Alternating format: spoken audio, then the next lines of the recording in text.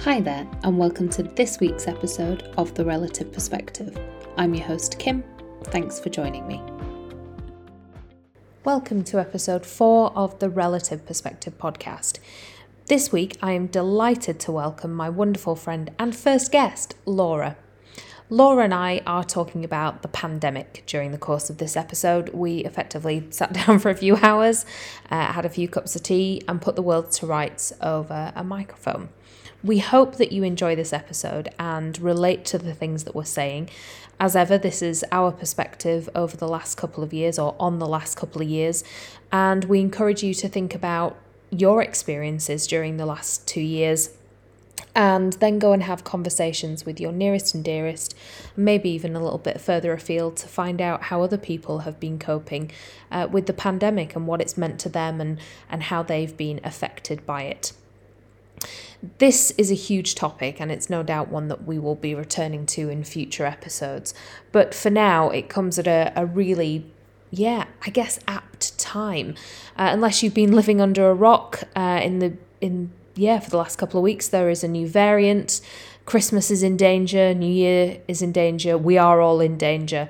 And there's Omicron circulating very, very quickly through the UK. So it's, again, a really sort of unnerving time. And this is then coupled with allegations that people at Downing Street and the government have been holding parties when it was both illegal and against guidance to do so. So there's a backdrop of that undermines sort of any new restrictions which may or may not be put in place. We try not to get too political in this episode, but we do obviously talk about lockdown and the restrictions and all of that kind of stuff. The main thing that we wanted to say before we begin this episode is that we were really conscious of striking the right tone and balancing the episode between approaching this topic in a light-hearted way, but equally acknowledging the hardships and the struggles and the sacrifices that people have faced and have been through during the last couple of years. So we hope when you listen that you can smile along with us and laugh along with us, but equally that you feel we have been sensitive towards those things, and we have acknowledged them and found that right balance. But in the meantime, and without further ado, we'll crack on with the episode. And I'm delighted to bring a very special feature. We are on location.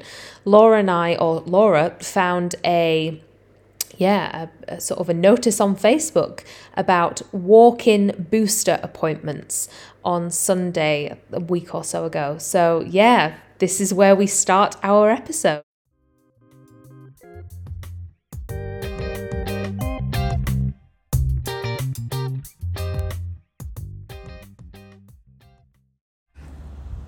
So, just to set the scene for you today, Laura and I are actually on location. We're stood outside a mass vaccination centre, and there's cars queuing up and pulling in, and we're off to go and get a booster jab.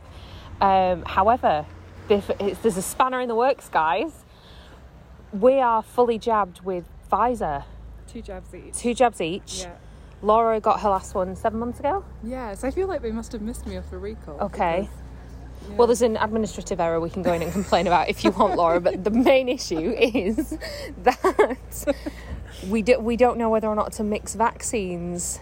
And so we're currently on location, and we think we're going to go and get a jab together, which is really kind of apt because of the podcast that you're about to listen to. So, but it's also such a strange time we live in that we see they're unprecedented times. They are unprecedented. They're still unprecedented. Like, we see on Facebook, there's a walk-in centre. We're like, right, we should go, but we're just willingly going. So, we're willingly going to massive.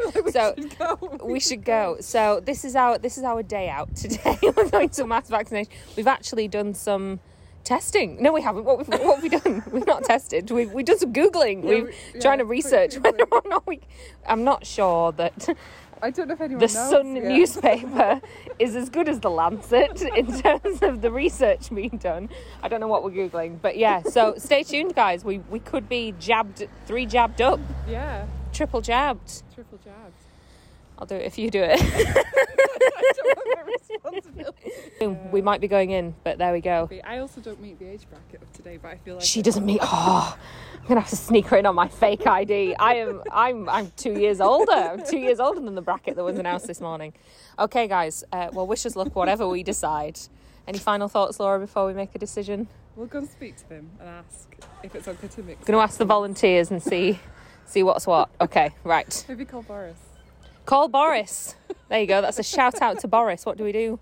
Wise one. Okay, hope you enjoy the episode, everybody. I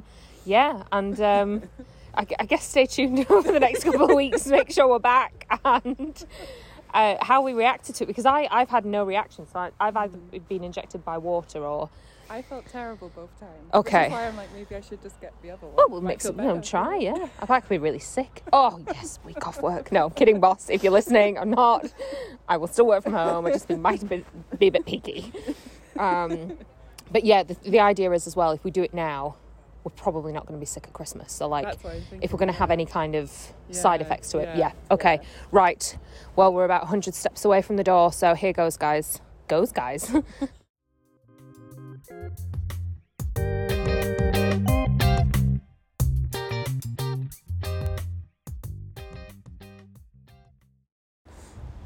So guys, in a fantastic turn of events, we got in through the door to go and have our COVID jab. No, on the way in. Oh, on the way in. We had a pause, we did some more Googling. Yeah, we did some more Googling. Googling. Of which questions we were going to ask. Yep, we had a list of questions. Can you mix them? Yeah. Which one is it? Like, is it safe to mix them? Yep. Are you doing Pfizer any other days? Oh, I forgot that question. Well, actually, I forgot all the questions because... the volunteers today, there were some volunteers, but there were also men in uniform, and I started getting these really odd palpitations, and I just launched myself down the corridor, and I wanted no further information about the jab. I just wanted to take half my clothes off in front of army officers and soldiers. So yeah, obviously, I forgot we had any questions.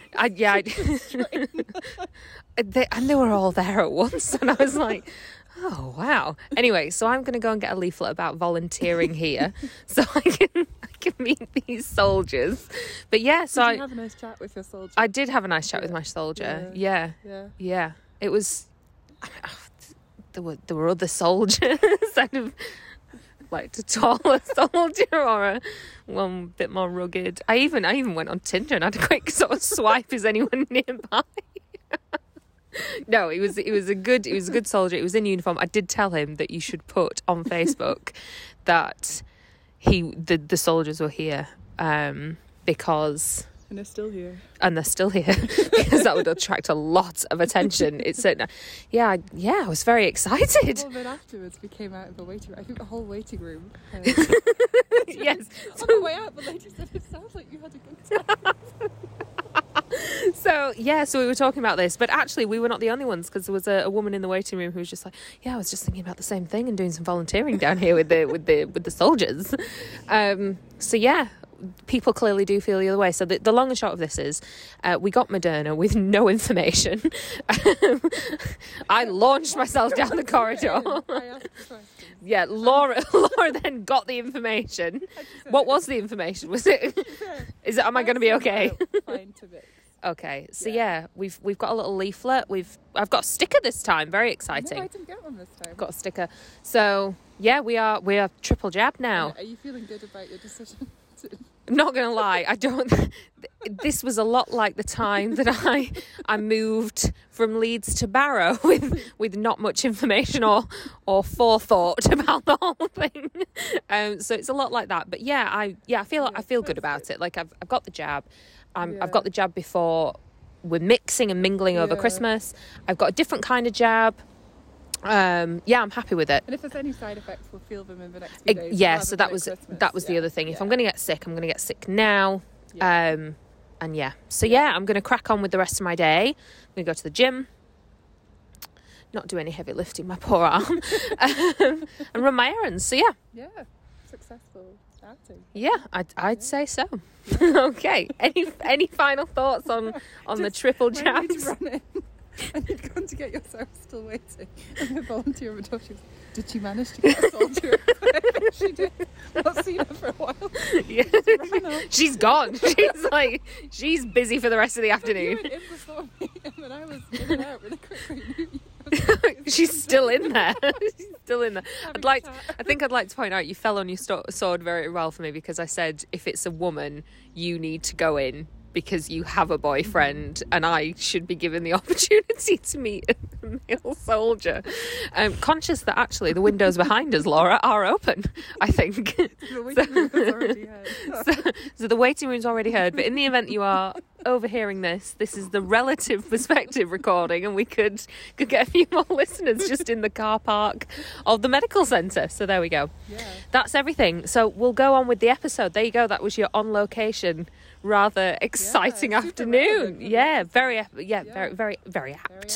Yeah. So, or ept, don't work the same. No, I don't. I tried. Okay, so on with the show.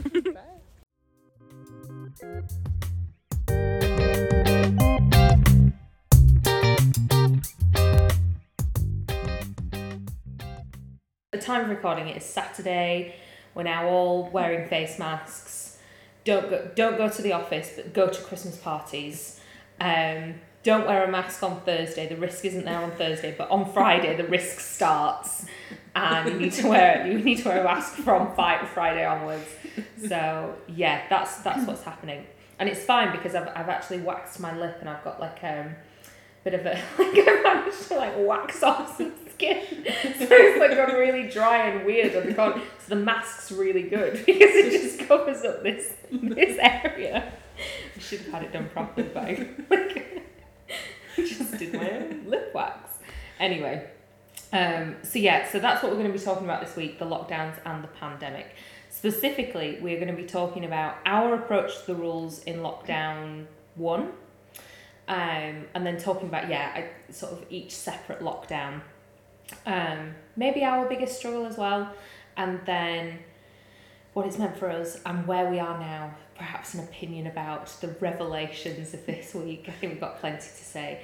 I will behave a bit like the BBC and always be balanced, but it might also be a lot like an episode of Have I Got News For You? Who knows at this stage. But without further ado, that's what we're going to be talking about, and over to you. So, Laura, tell the listeners a little bit about yourself. You're my first guest. This is so exciting. Very exciting. I'm honoured to be your first guest. She's there. She's talking on the podcast. Yeah, and I think for us this is a good episode because I was thinking nearly our entire friendship has been in the pandemic. I only knew you for a month or two before the pandemic. Actually, you sort of hear about people finding love in lockdown. We're just we forged this friendship in the fires of the pandemic. Anyway, about me, I'm Laura, like you said. I've been living near the Lake District for nearly 4 years now, which is crazy. I work for a publishing company. I started off in editing. I did that for a couple of years. And now I'm a copywriter and designer for their marketing department. So we'll get on to the whole working from home, working in the office thing. That's been a thing. Outside of work, I love hiking. I love ticking off Wainwrights. I loved wild swimming in the summer when it was a bit warmer. Not much warmer. You still do that in a swim costume. It's still freezing. It's so good though. I love writing, reading. Love living near the Lake District. Love getting out and about. Laura used to send me messages quite often, and it would be reason 976 as to why you need to move back to the Lake District. Picture of Right, I'm coming back because there's just a lot of roads in Leeds and a big one-way system. Yeah. Laura's one of the key reasons why I've moved back. And she was there for me when I moved back into back and then back to the flat or into the flat. Laura went through my things and made me throw an awful lot away, despite the fact that I'd hired a van and moved it all. It's clearly quite adamant I was going to keep this stuff. And she basically laid out my life, and she's like, you don't want that. And I had this lace poncho, and you're like, is that a tablecloth? What is that? Is it a curtain? No, it's a lace poncho. No, you won't wear that again. You won't wear that again. So I actually made Laura carry some of my belongings up to the charity shop if she was going to throw them away. But yeah, so we've known one another for 2 years since I moved the first time, and then so I lived in Barrow, met you up in Ulverston, and we just got to know one another through walks and things, but the majority of our walks were entirely social distance, to be very clear, all outside, obviously. Driving separately. Yeah, and within the county as well. So we drove separately. We were constantly hand sanitizing. I mean, we went through a lot of spraying hand sanitizer, a hazmat suit and a face mask and all that kind of stuff. So I guess that will bring us on to feature one. Unless there's anything else you want to say about yourself, would you like to tell the audience a fun fact about yourself? I can think of two. Okay, spoiled for choice. So I'll go with my first one is I lived in 4 different countries in 2 years. I didn't know that about you. That is a fun fact. That's an exciting 2 years. Which countries were? Back when you could travel freely. Where did you live? Belgium, in Brussels, then Brisbane, then Paris, then Singapore. Wow. So Belgium, Brisbane, Paris, and Singapore. My goodness. In a whirlwind 2 years. That's phenomenal. What happened now? And we're now all in Cumbria. Yep. Wow. Which is not beautiful as any of these it is as beautiful, yeah. But for a while we didn't think we could leave the county. So that I guess that does take us quite nicely on to feature one. So here goes.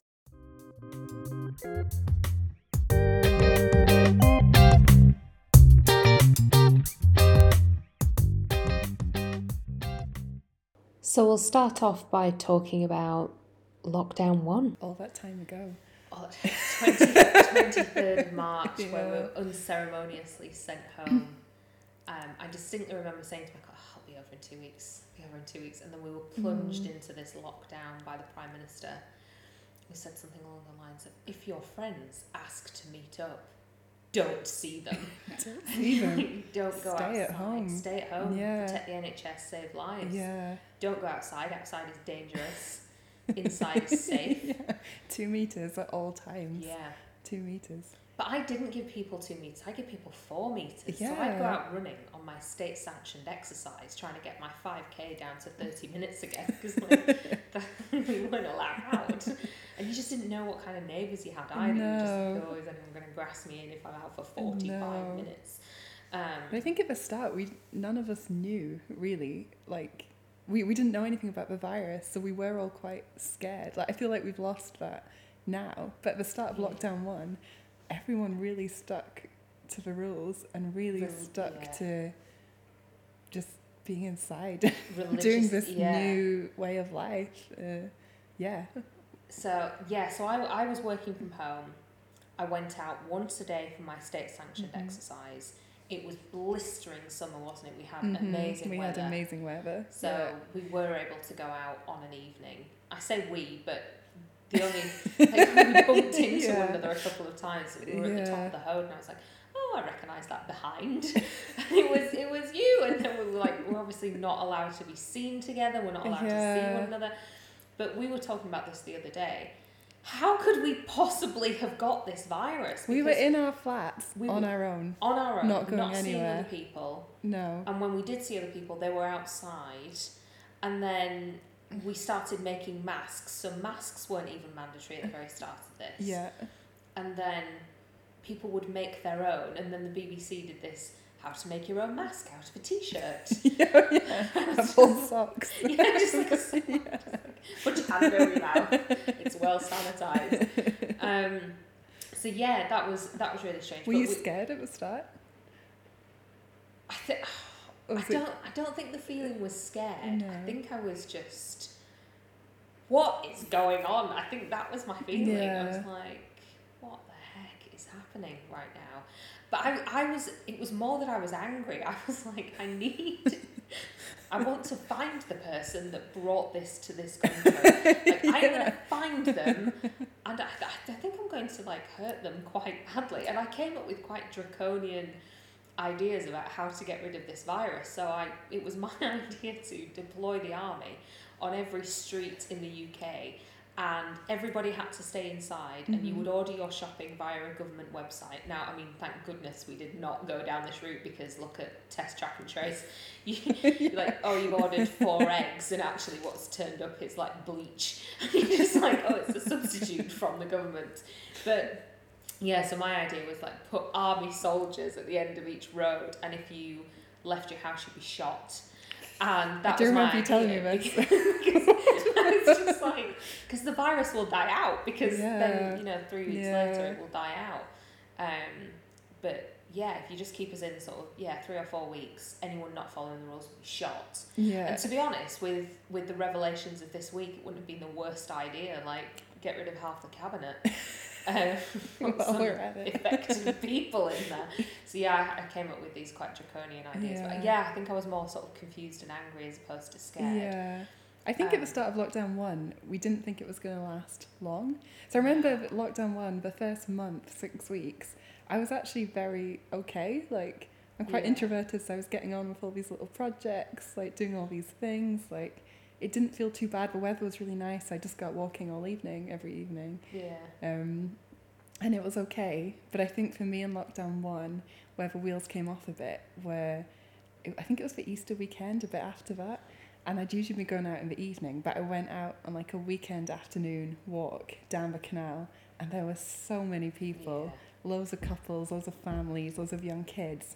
And suddenly I was like, oh, I live on my own. I'm really on my own. And I think it was after that I started to struggle in lockdown 1. The start of it, I actually have quite fond memories in a way. Yeah, like kind of nostalgic for that time we had. But I think about it, and I was just like, we're back in the office in 2 weeks. I'll use this time as I'll come out as like this butterfly from a cocoon, and I'm going to have lost all this weight, and no one will have seen me in like X number of. That did not happen. I gained 1.5 stones, just like eating Cumbrian cow ice cream and not moving at all. But I had a completely different experience, because I hated it. I hated working from home. My seat was uncomfortable. My body managed to freeze in like a 90-degree angle. My hip hurt. My teeth were hurting. Like, I had terrible issues with my teeth. Obviously I was going through all of that stuff with Grandad, and we were so far away. And I had a completely different experience. I hated it, and I was like, I need to be back in the office. I need that structure. Yeah. I mean, now I set my alarm for like 8:15, and then rock upstairs, turn the computer on, check the emails, back downstairs, get a brew. I'm not sure I could go back to the office now. I don't want to wear a bra. Like, it's just uncomfortable. I had to wear one at the Christmas party last night. It was like, it's so painful. It's like, I don't want to wear this. I remember my peak lockdown obsession with The Crown. I was watching an episode before work, an episode at lunch, and an episode after lunch, and that was like acceptable. But this is the thing, like, what did you do during lockdown? And so this is one of the things. Please have a think about what you did during the lockdown, but equally go and ask other people as well. What did you do? The woman at work learnt Hungarian. Yeah. Some people were busy. Some people were doing like the banana bread and the sourdough. Oh, that was... And the exercise and the Zoom quizzes and all the things. They were busier than they were usually. People kept offering me sourdough starters. I don't even know what that is. No. What is that? Is it a blob of something? Is it in the fridge? How do I keep it? What do I then add stuff to the starter and then like cook the bread? What? Yeah. How do they make sourdough? I just don't know. I never got on that trend. Well, I don't like bananas either, so this can do that insane middle class obsession with banana bread. I was like, no. Yeah. Mine was blooming fairy buns and scones, and you wonder why. Like, I was just couldn't get out of my own front door and had hip problems. And the other thing in lockdown 1 was the toilet roll hoarding. And I forgot about the toilet roll hoarding. I think I spent £19 on like Andrex, this massive thing of Andrex, and I think it was like the last one, and I didn't realise. I just found it by the till. I was like, oh my goodness, there's like 20 toilet rolls in here. And yeah, it was really expensive, but it was just so desperate for toilet roll. And everyone was justifying it. They'd be like, we would usually buy the family pack size, we promise. Yeah. When it was flour. Yeah, that it was sourdough. Yeah. What else did we have a shortage of?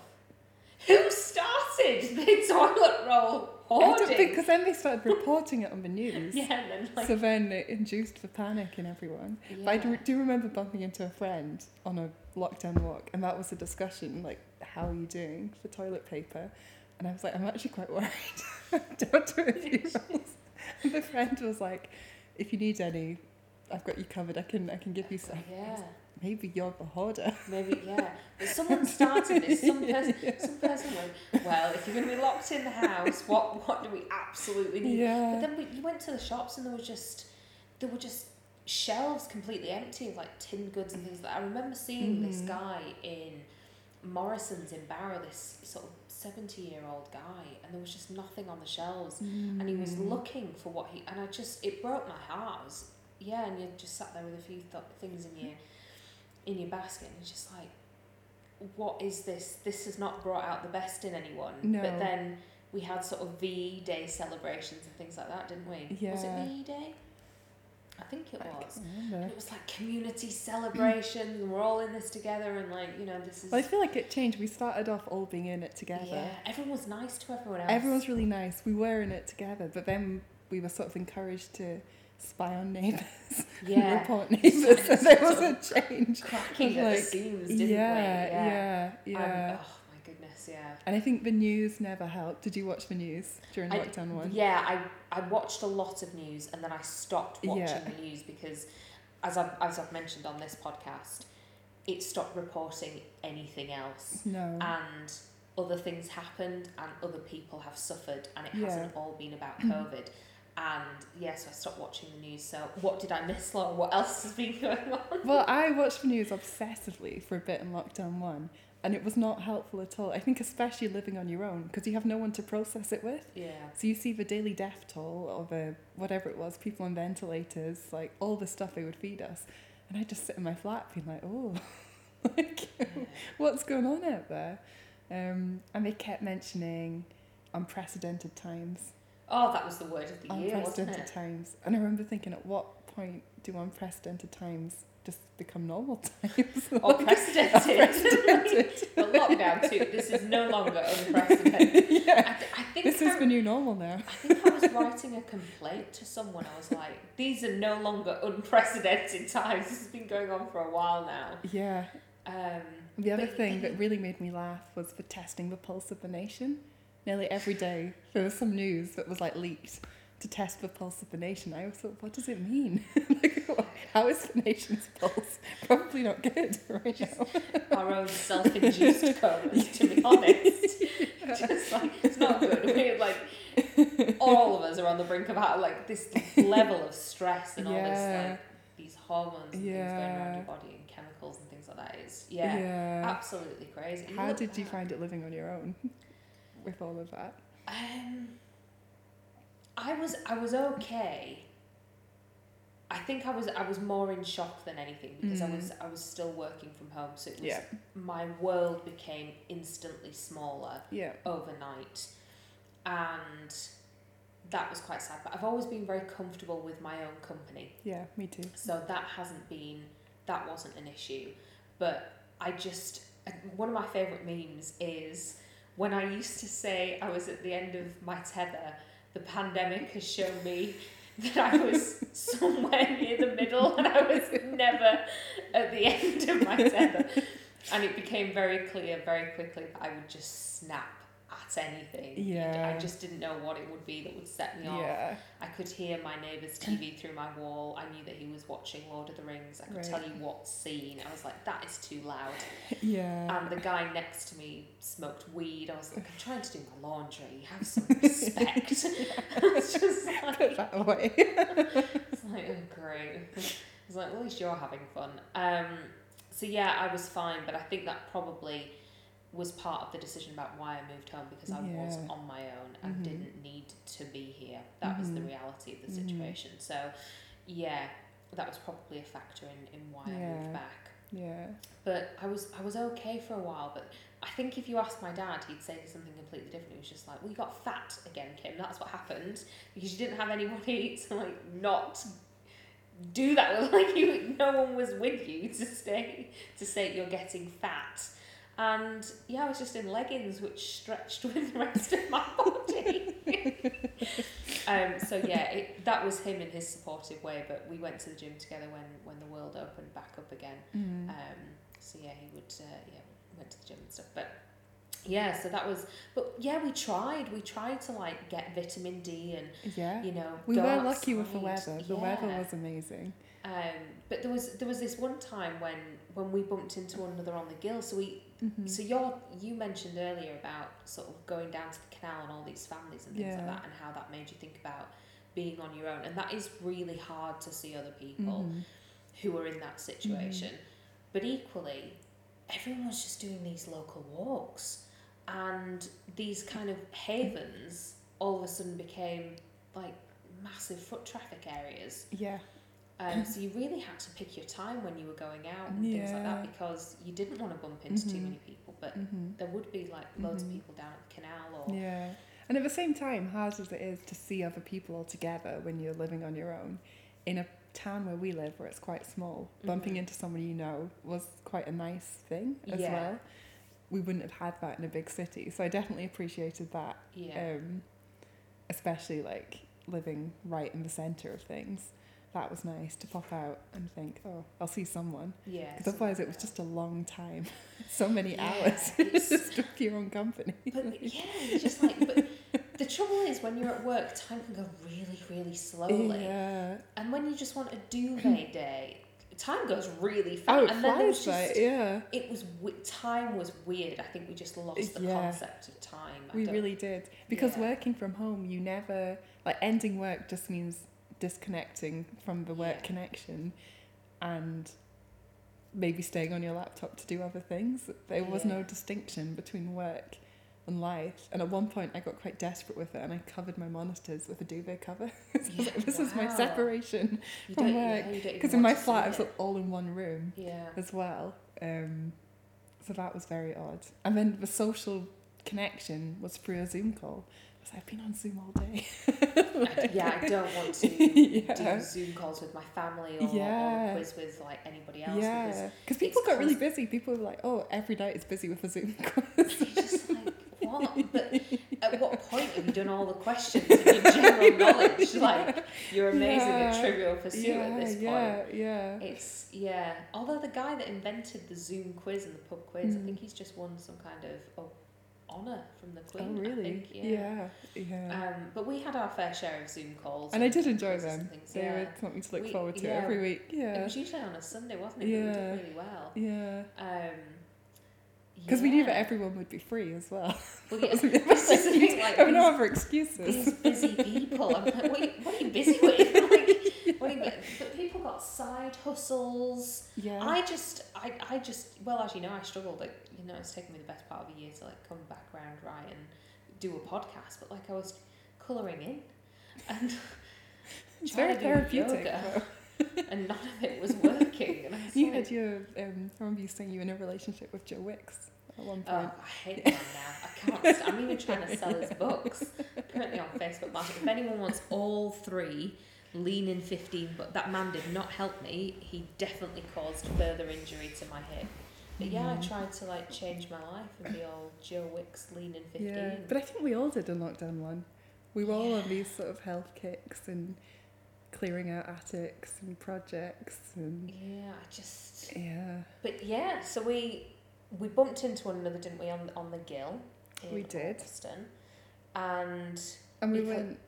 Yeah, we were so worried about being seen this together. Was in the first couple of weeks. Yeah. Being seen together and what the rules were and things like that. We actually walked really far, and if we bumped into anyone, we just bumped into each other. We'd not come out together. Because at that point you weren't allowed to meet anyone else. You weren't allowed to see anybody else. No. And you weren't allowed to bubble either. Yeah, which, like you say, when you live on your own and have no chance of having the virus, it's a crazy rule. Like, yeah, when you look back, it was absolutely nonsense. Yeah. Just like, surely to goodness, like, just need to see another person. Yeah. But I think that's the thing, like, you can't deny that lockdowns work, because the whole point is you reduce the contact with people who have it or who have it but don't know it. Yeah, yeah. So you can't deny that they do what, but you can't live like this. You can't keep going in and out of lockdown. It's like, I know. Yeah, and the rules. So I guess that brings us then to rules. Like lockdown when they started.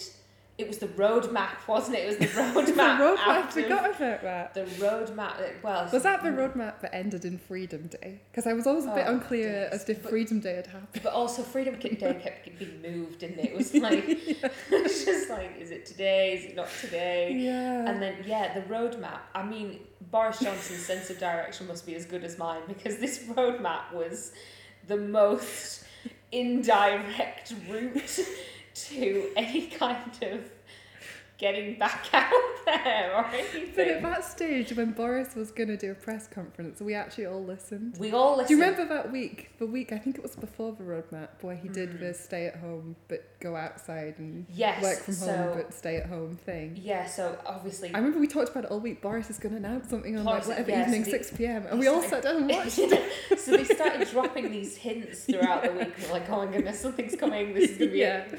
COVID's gone. It's been a ruse. Something worse has happened underneath, but they needed to distract us. Go outside. And maybe the person talking the most sense was like Donald Trump. Like, go outside, the sunlight will burn it off your body. Like, yes. Was he taking bleach at one point? He suggested people should drink some bleach. I think he was like, and then he was looking at that. Positively negative. Positively negative. Yeah. Oh my goodness, that man. Anyway, no loss there. So, we still have our guy running. We're just like, oh no. Is there any chance we can have an election? Where were we? Boris's press conference. I sat down. Not press conference, just the way he sat down, almost like wartime. With the flag behind him. Bumbles. Well, just behaved in his usual way. But I sat in front of the TV and got a notepad and pen out. I remember you calling me after. To like write the rules down, because I was like, right, we're going to find out exactly what we can and cannot do. And he was like, go outside, don't go outside, stay indoors, but you can go outside in your own back garden. And go to work, but don't use public transport to get there. Go to work, but don't go to work. Go to work, but don't use public transport. You do not car share. It was just nonsense. And at the end, I remember, I think I spoke to you that night, maybe I spoke to my mum, I spoke to a few people, and everyone was like, did you understand? Did you understand? Do you know what? Stay alert. But what for? What am I looking for? And the invisible virus. We watched this back, and he was like, we're going to shine the light of science on this. Well, thank goodness, because currently I can't see it. I just can't see it. So yeah, this was his. But really, I think in summary, what happened when he did his press conference and is sat at his big table, and I was like, well, at least you've got a desk to work on. The rest of us are off like a kitchen counter or a dining table. Yeah. So he sat there with his big fancy mahogany desk. And I think all they did, they just changed the logo. That was it. That's all they did. So it was no longer stay at home, protect the NHS, save lives. It was stay alert, control the virus. Control the virus, yeah. Control the virus. Just like, if you've got the virus in your home, just keep it on a leash and just take it out for walking down it. Do you remember all the rules at the start about hand washing? Do you remember suddenly we all realised we didn't know how to wash our hands? Yeah, we were just doing a quick, right, well, they're clean. Happy birthday.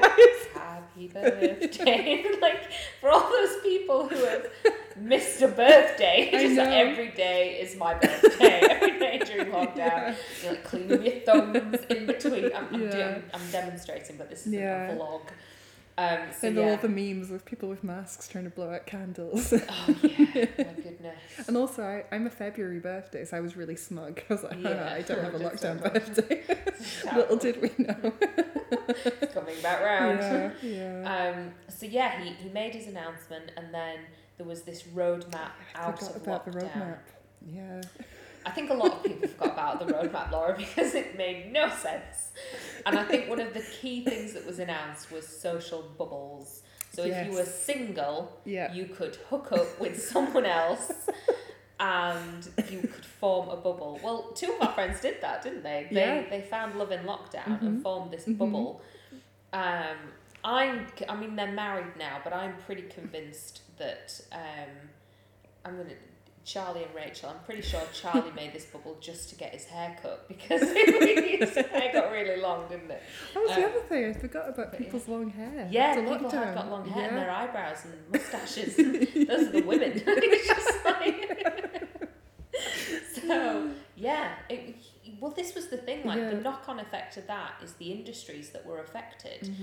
And one of the biggest things I really took issue with is the fact that the British beauty industry is worth billions to the UK economy, and it was never mentioned. And the British Beauty Council did an awful lot in terms of promoting, saying, don't forget about us. We're really safe. We've always worn PPE. We always do this. We have really high hygiene standards, and you are forgetting about us. And this is what we bring to the economy. And they were saying, these are a lot of women that have been affected, not just using it, but working in that industry, and this is what you're doing. And stories like that were being forgotten and not talked about because it was stay alert, control the virus. Were we still protecting the NHS at that point? At one point, they did drop the NHS from the slogan, which always struck me as odd. But... So the NHS no longer matters. It's like, what's happening?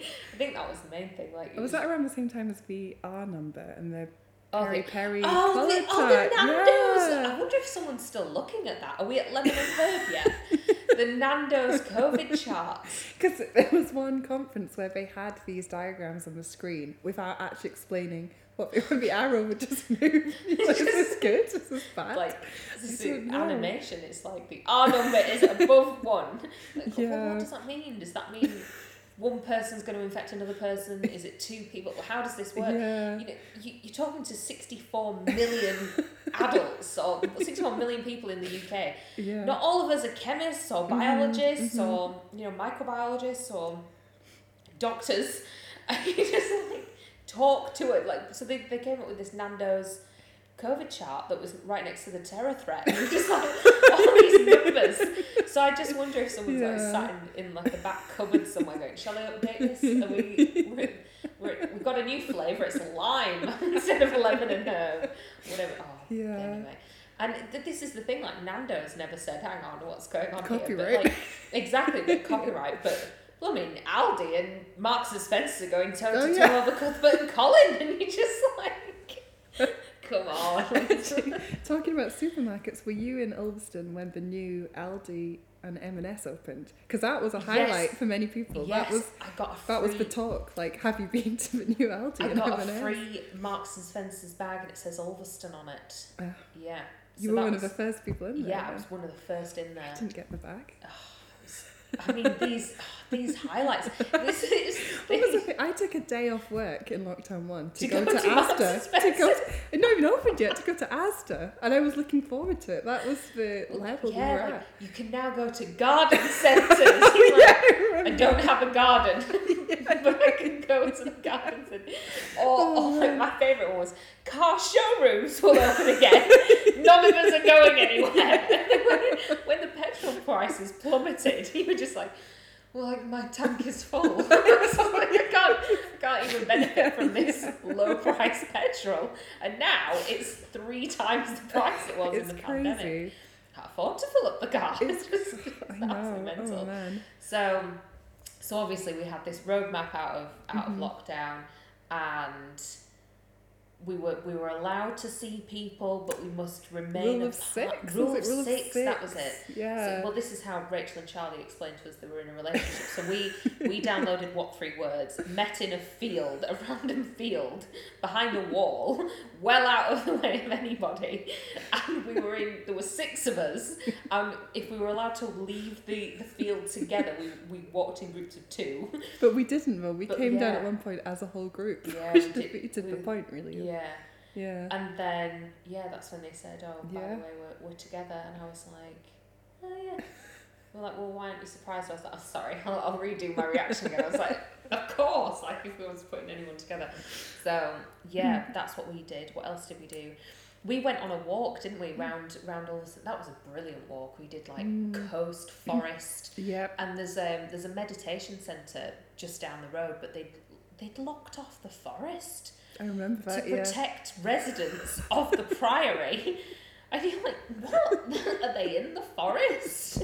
You're just like, what is happening? Big forest. You're like, just like blocking off outdoor space. We did this massive walk, and it was a boiling hot day, and I said, do you want to come in do you want an ice cream? Yes, but I won't come in for the ice cream. So Laura was stood at my front door as I went inside. Bearing in mind we'd spent all day together. Yeah. I went inside to go and get you an ice lolly, didn't I? And then just like threw it at you. On your doorstep. Yeah, you ate it at the doorstep and just like threw it at you, and that was it. Well, then we started going for more walks further afield, which were really good. And I think we managed to experience the Lake District with less people. Yes, which we probably won't ever be able to say again. I know. But we would go on walks and there'd be no one else there. I know. You could just get parked. It was amazing. It was. And all the car parks were free as well. And the weather was so good. Yeah, the weather was so National good. Trust, like. Yeah. But we heard rumours that there were police patrolling certain roundabouts in the county. Yeah. So you wouldn't be allowed to leave the postcode area. So we were LA 12, which is Ulverston, and then you could maybe go up to Greenodd roundabout, but you couldn't get out of the county onto sort of the A590 and then up to sort of Windermere or the Fells or anything like that. And you just don't, even to this day, you just don't know if those rumours are true. I know. But was someone patrolling the M6 and like the A65 like, don't go into Cumbria? Because remember, we drove separately to these walks because we didn't want to be questioned over whether we were a household or whatever. Do you remember that walk we went? I think it was the same walk, and we crossed over. So it was a public footpath, and it went via a farm. And there was a guy in the farm who was shielding. We were nowhere near the property. What did they think we had? Hand, foot, and mouth, and we were just walking COVID through the field. And she was just like, "Oh yeah, we put a sign up to say you can't cross the it's a public footpath." Yeah. Well, we're shielding. Well, you're not. You can stood here talking to me about a public footpath. Where's the man who's he's inside in the loft. We've locked him in because it's the safest place. Like, we're going to call someone because that's not good for him. Absolutely mental. Crazy. So we came out of this lockdown. And obviously we started testing, didn't we, Laura? There was like testing last summer. I've lost track of when everything happened. I mean, obviously we spent a lot of money and a lot of time creating this world-beating test, track and trace system. Originally we only had localised testing, and then everyone could get tested, and then the numbers went crazy and all of this kind of stuff. So when you ever look at the BBC reports, there's a line that says mass testing introduced, and we're all sort of lined up. It was like something out of Outbreak, wasn't it? Just waiting for someone, like an army testing station. You're like, you got it, get back inside. I went to Barrow to the COVID testing place. I can't remember. I think it was later on in the year. But that's the most at risk of COVID I felt, because everyone was coughing. So we were just walking into like this COVID hub. That's the thing I'm most afraid of now. Coughing, and people looking at me and judging. Yeah, well, people justify now. It's not COVID. It's not COVID. It's not COVID. My dad can clear an aisle in Morrison's. If he wants the reduced section, he just coughs. That's it. Everyone's gone. It's fantastic. I'm like, oh, Dad, it's full chicken here. It's been cooked for 60p. It's clear it out. Yeah. So obviously, we started seeing. And was it around then we had the Eat Out to Help Out?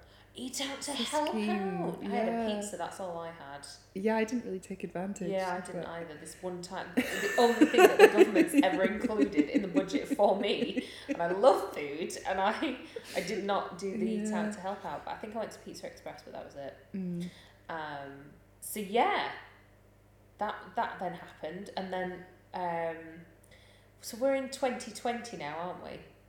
Thinking about 2020. We were just in the summer of 2020. Summer 2020. We lived like I think it felt like the longest time and the shortest time between February and about July, August of last year. So it's weird to say, it's just last year. Like, just last year. Oh my goodness, it feels like my entire lifetime. And by that point, we'd all sort of got used to the homeworking thing and the Zoom thing and. Yeah. So the last time we properly saw one another here was that night I left. So that was the 31st of July. And we had that little shindig on the beach. And then I drove home and got home at like 1 o'clock in the morning. Yeah, I remember and that. Was it. And I'd moved back. That was awful. Yeah. I think I cried myself. How I got home safely, I don't know. But so that happened. And then I think I came back for sort of New Year's Day because we did a really good walk, didn't we? It's a bit earlier than that. Was it a bit earlier? Oh no, just a bit after that. Yeah, sorry, I know which one you mean. Yeah, that was lovely. But obviously before we get to that, there was lockdown 2.0.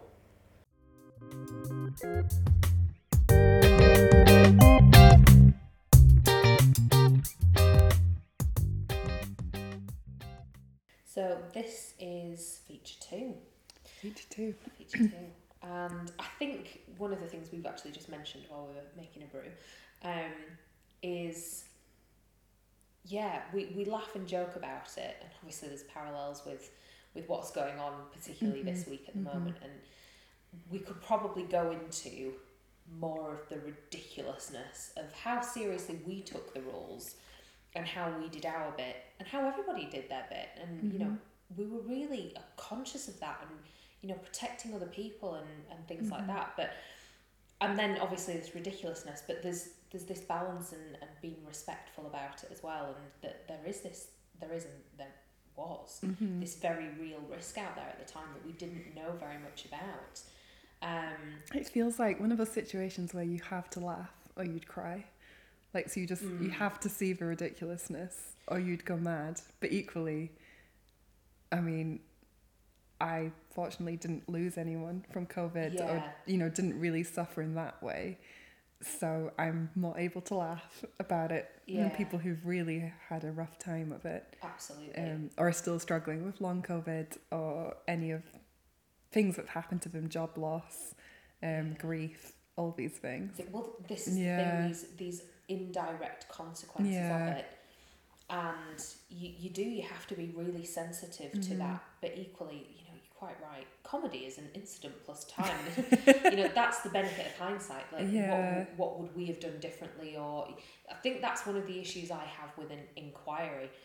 Like, they're going to spend millions of pounds, if they haven't already, on how was the government's handling of this pandemic. I can summarise that. Yeah, we all know the answer to that. In 2 words. But I can't use the 2 words because I've put a clean content on this podcast. So if you know, the explicit is absolutely rubbish, but obviously insert the F word and the S word there. And I just, you know, why are we spending millions of pounds on what I can summarise in an executive summary of 2 words? Like, it's been absolutely shambolic. Yeah. That's the issue, because, like, you know, hindsight, you can always look back and just, right, okay. But, you know, we get to tell people this story in the future. Like, we lived through a pandemic. Yeah. I was negotiating, this is really dull, but I was negotiating a contract, and they wouldn't allow us to include epidemic and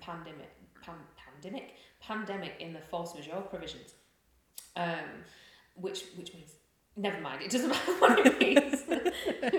that is boring. It's just, no one needs a legal 101 today.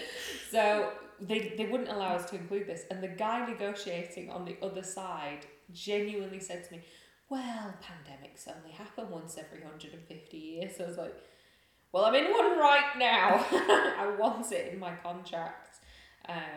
Or at least, this is the benefit of hindsight, and it could happen again, and various things. Anyway, so I might cut that bit out of the podcast. That's really boring. No, keep it in. But this, hindsight, and it is. So hopefully you feel that when we've talked about lockdown 1, we've made you giggle, but equally brought to light some of the issues that we experienced, and some how seriously we took the rules and how careful we were. Have a think about what you did and what you did for the people around you, and give yourself a pat on the back, because none of us have ever experienced anything like this. And I think especially if you lived on your own during lockdown 1 especially, and got through it, like, that was hard. That's a long time to be on your own. You really do. You really do. It's funny because I was telling Laura, out of spite, following the butter dish debacle, I've joined Tinder, and just out of curiosity, to be honest. But there's these stickers you can now add to your Tinder profile. And it's like vaccinated, and it's got a plaster. People are adding it to their CVs now. Yeah. Vaccine status. Yeah, vaccine status. But also you can see in people who you're looking for, just these people that pop up on my screen and swipe left and right.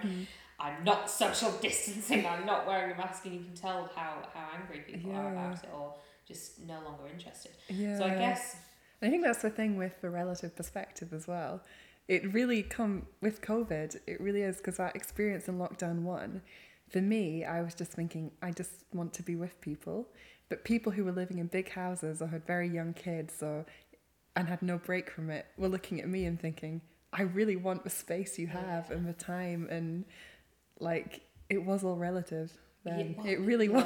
It really was. Like, it was, because we talked a lot about what this podcast was going to be called. It was the subject for a lot of walks, and we came up with some really good names. But we settled on this one, and it is about what you're experiencing and your feelings and how you felt back then and now, and how you process. It is all valid. You are entitled to feel the way that you do, but it's really important to remember that there were people with children who, I think they were allowed to send their kids to school because they were key workers, but a lot of families maybe chose not to, or the schools weren't. And this was the thing, like, the rules were just not clear for anybody. And you just wonder, were teachers stood there going, is your parent a doctor, is your parent a police officer? Just saying, right, okay, now I can categorise whether or not you can come to school. And also, how do you explain what was happening to young kids without really scaring them? Basically say, you could pass this on to your parents or grandparents, and it could be fake. Yeah. So what kind of Lion King, and you can learn about death. And I do think that with kids, when they walk around and see the big, like, stay alert messages, I think, what messages was sending them? Like, my friends have got most of them have got children, but there's one little boy, and we went for a walk in the park, and he was like, he's really interested in, like, the body and germs, and out of nowhere he was just like, so we're washing our hands to get rid of the germs, and I was like, he was 3 and a bit at the time. He's an absolute genius child. I was like, sit on this bench and we're going to talk about your future and, like, how you're going to go into medicine.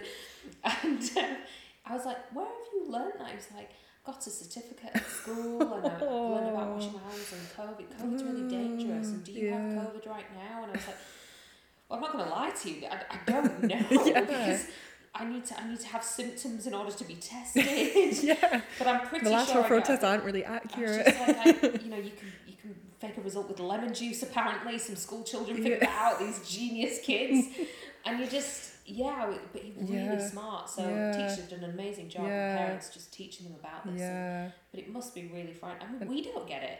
No, exactly. So how can they be expected? I was up Birkrigg one day, near the trig point, and this little kid, I don't know how old, but ran up and was about to slam the trig point, and his mum was just like, do not touch that. It's like, what world are we living in? And, like, how much bacteria is, like, on a bit of stone?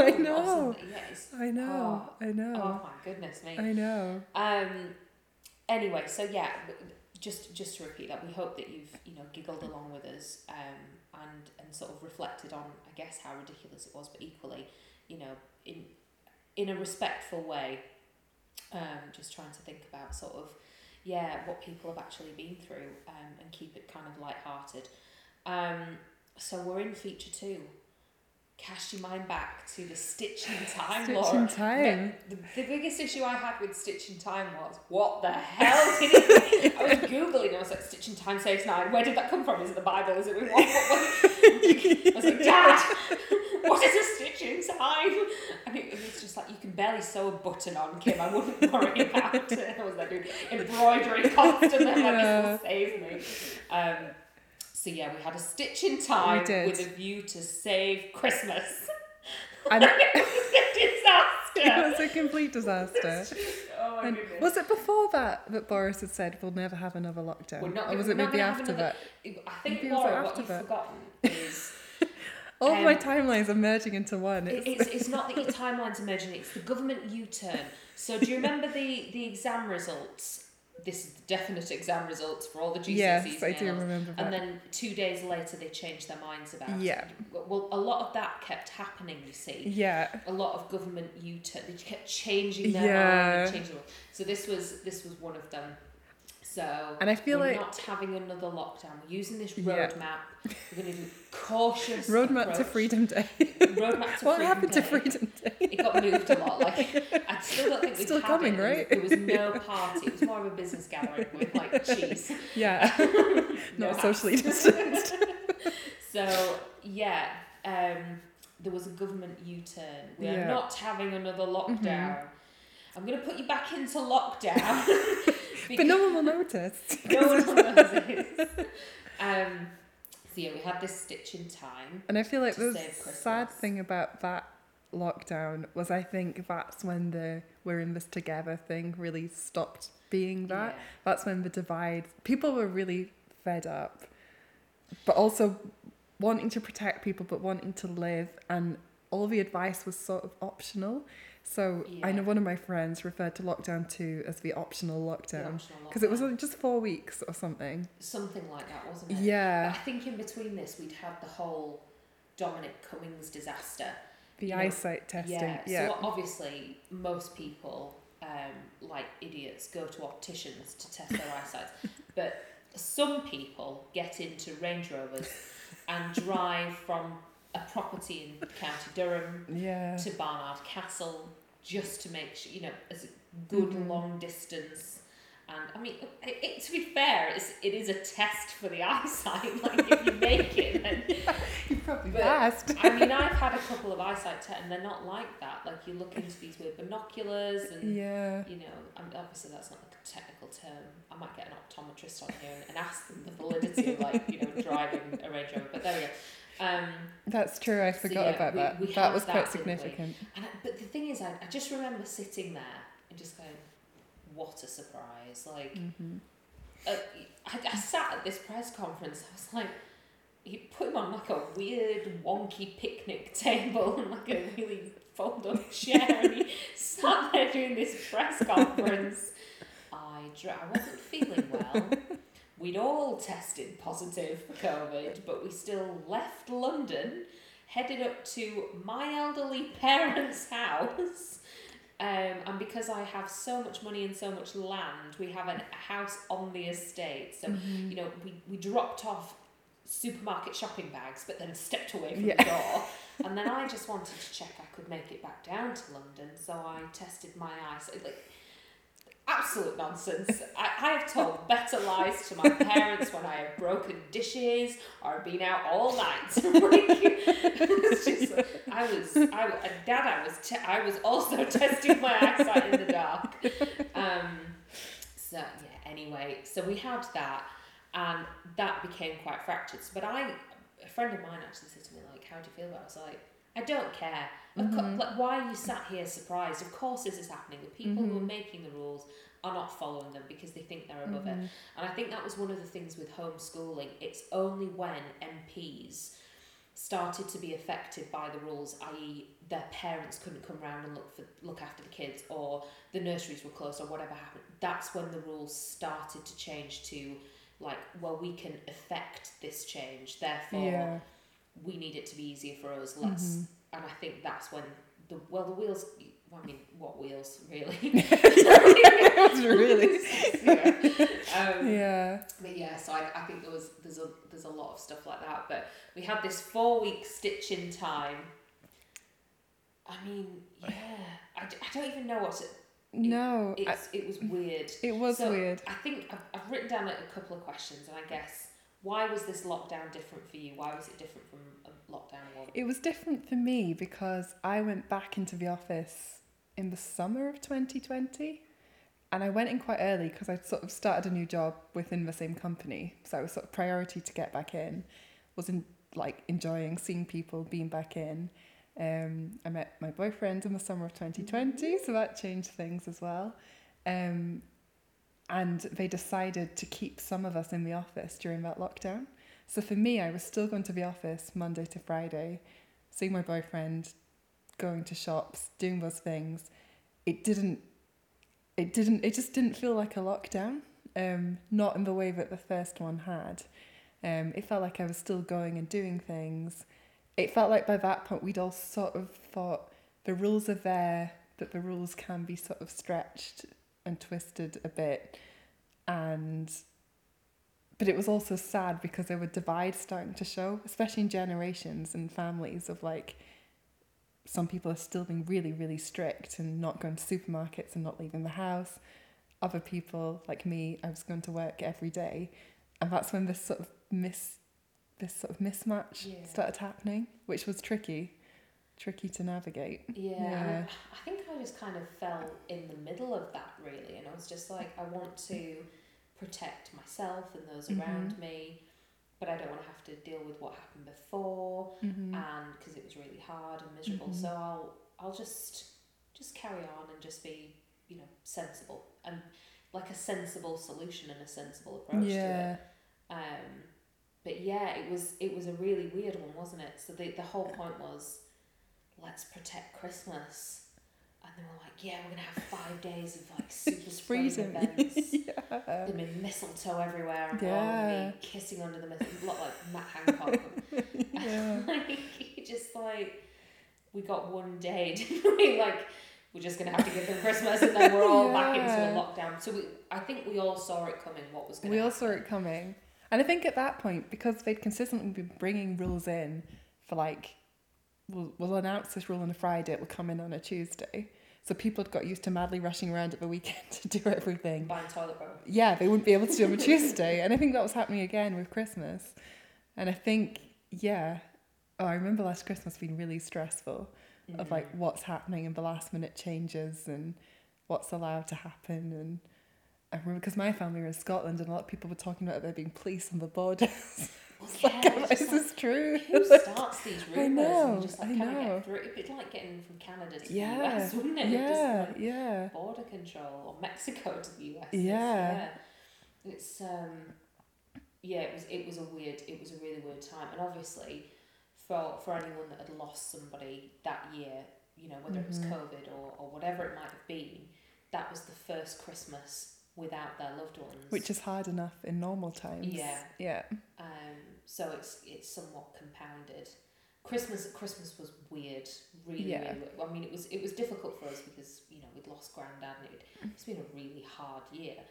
But I just think that a part of me is what they were asking of people who were already, at the end of their term, really at the end of their term, was just almost impossible, and it always came without any acknowledgement for what people were going through, and how hard it was. And there was, a thank you cost nothing, and it just never came. And there are certain pockets of and certain professions I think about, and you look at the police, they were going into homes, responding to domestic disputes or whatever it might have been, and they didn't know what they were exposing themselves to. My brother's a police officer, and he's 6 foot something, absolute massive frame, and he was going to sudden deaths, and they gave him this one-size-fits-all PPE.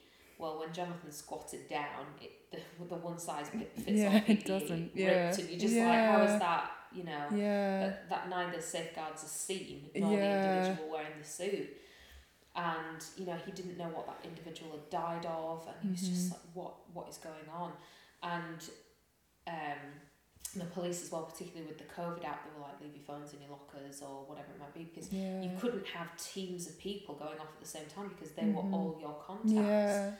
And I think that was the issue. So again, the information that people were getting and giving was appalling. And it's because the rules were so vague, and so nobody knew what was changing from one minute to the next. And I think that was the thing about the pandemic. I guess we're fast forwarding the in pandemic, time. But we had obviously this absolutely sensational COVID tracking app, which cost 13.5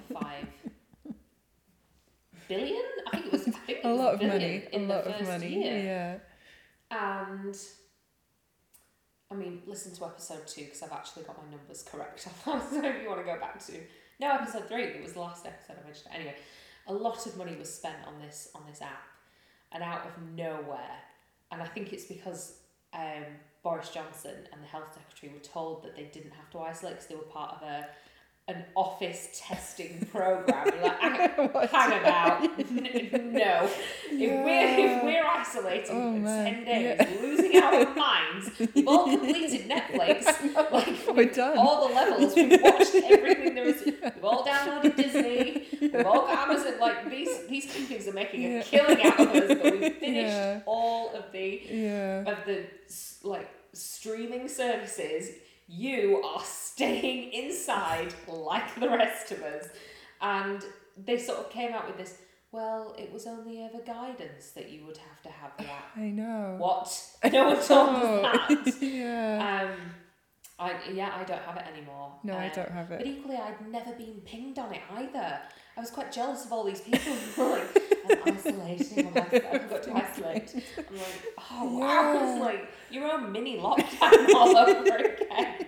But it was these 10 days properly. It was never clear why they were getting pinged, because in a lot of places they had the 2 metre, then 1 metre plus markings on the floor. So you'd queue up, but then people would walk right beside you on their way out. People were getting pinged in that sort of situation. So, you're just like, so the app just like, I mean, it's not difficult because like Bumble and Tinder, you set a search radius of however far you're willing to travel to go and meet these people, and it will find you. Like, it's clearly not difficult, but like if you're in a mask, and some people have rocked up in a hazmat suit in Booths or wherever it might be that they're going shopping, and you're just like, well, you're not going to catch this, are you? Through a gas mask there, and just like, you came in like bleached yourself under a shower. We've all got great highlights, like that's what they've installed at the best supermarkets. But I do remember that, like feeling like you've been somewhere. This was lockdown 1 more. I'm like, oh, am I like covered in COVID now? And leaving stuff for people literally and like jumping back, like fucking neat. Well, this was the thing. Like you. I mean, how could we? And disinfecting shopping, people were doing that as well. I was covered in like alcohol hand sanitizer. Everyone's hands were cracked. Yeah, and you were like deciding what smelled the best. You're like, it's too alcoholic, it's too alcoholic. It's too much. I like this one that's got the lemons in it. But this was the thing, like, and you do think like, have I caught it? Am I currently covered in COVID? How could we possibly have been? We were all using trolleys as a 2 metre marker, and then we wouldn't even lean over someone for the gravy granules. He was just like, I really need a stock cube. Can you just move out of the way? 2 metres, please. And then they started putting these green and red lights outside and like, go inside. There's too many people inside.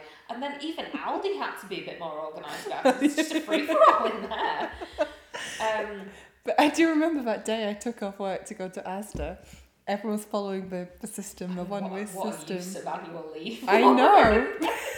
But the other use was the day I was just sitting in my flat on my laptop, just not working. I remember someone like went the wrong way down the one-way system, and people were literal daggers up. Like, well, what are you doing? You say that, but and you pointed out other people. Do you remember when we went to church and you broke the communion line? So I didn't know what the system was.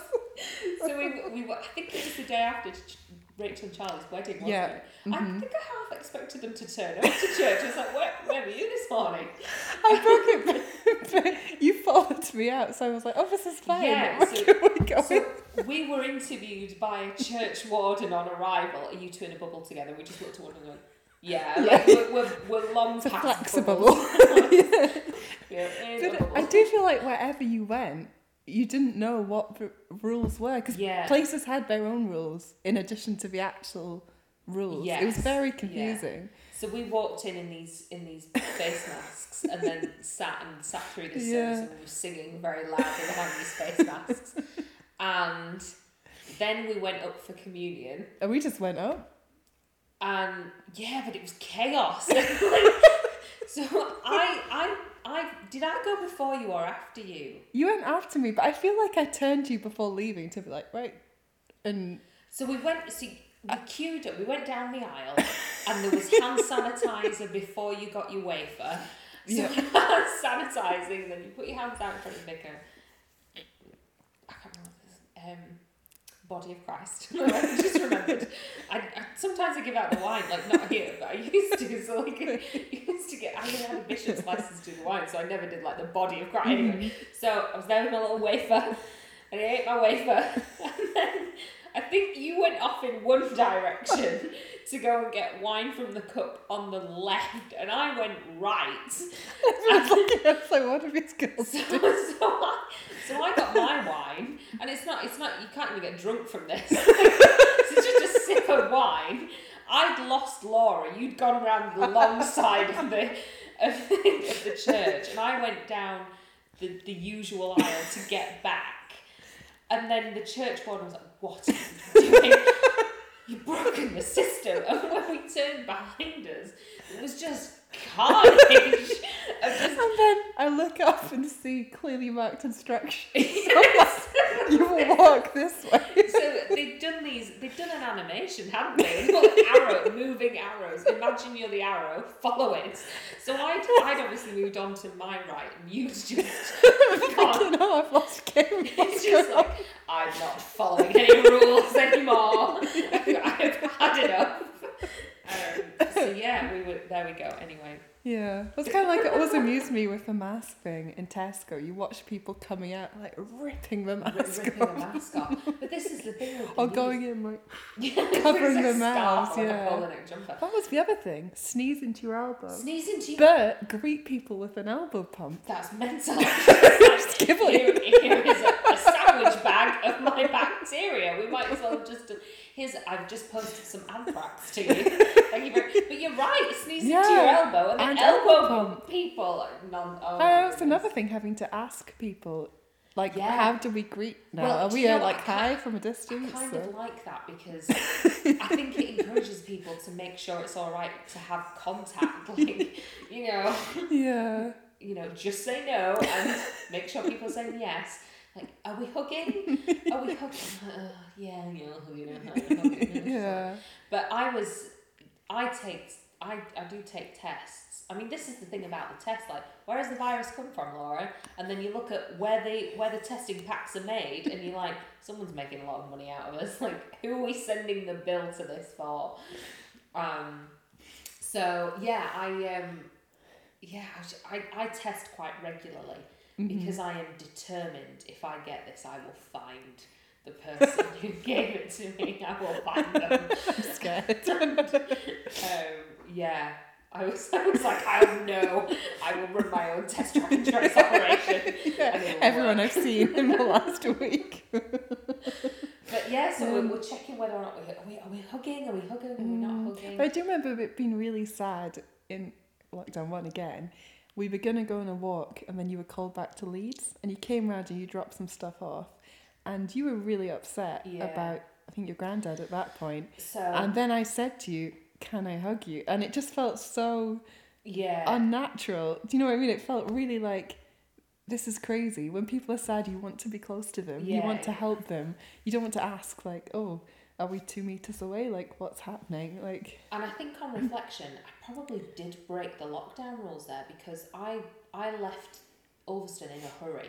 I got a phone call from my dad that morning. He was just like, Kim, Grandad is really not well. And I was just like, what kind of not well? He was just like, might not make it through the weekend not well. And I obviously joking about it now because there's a very fine line between me getting through saying this and then, you know, not being all right in a minute's time. But we'll keep going. Yeah. And I brought you an excellent picnic. There was pizza, I there know. were cakes. I know. Just like, here's all the Spoiled, Tupperware, Laura, have a great day. But we'd planned this walk, and it just at the last minute, I was like, I can't come. I need to go back to Leeds. You definitely did the right thing.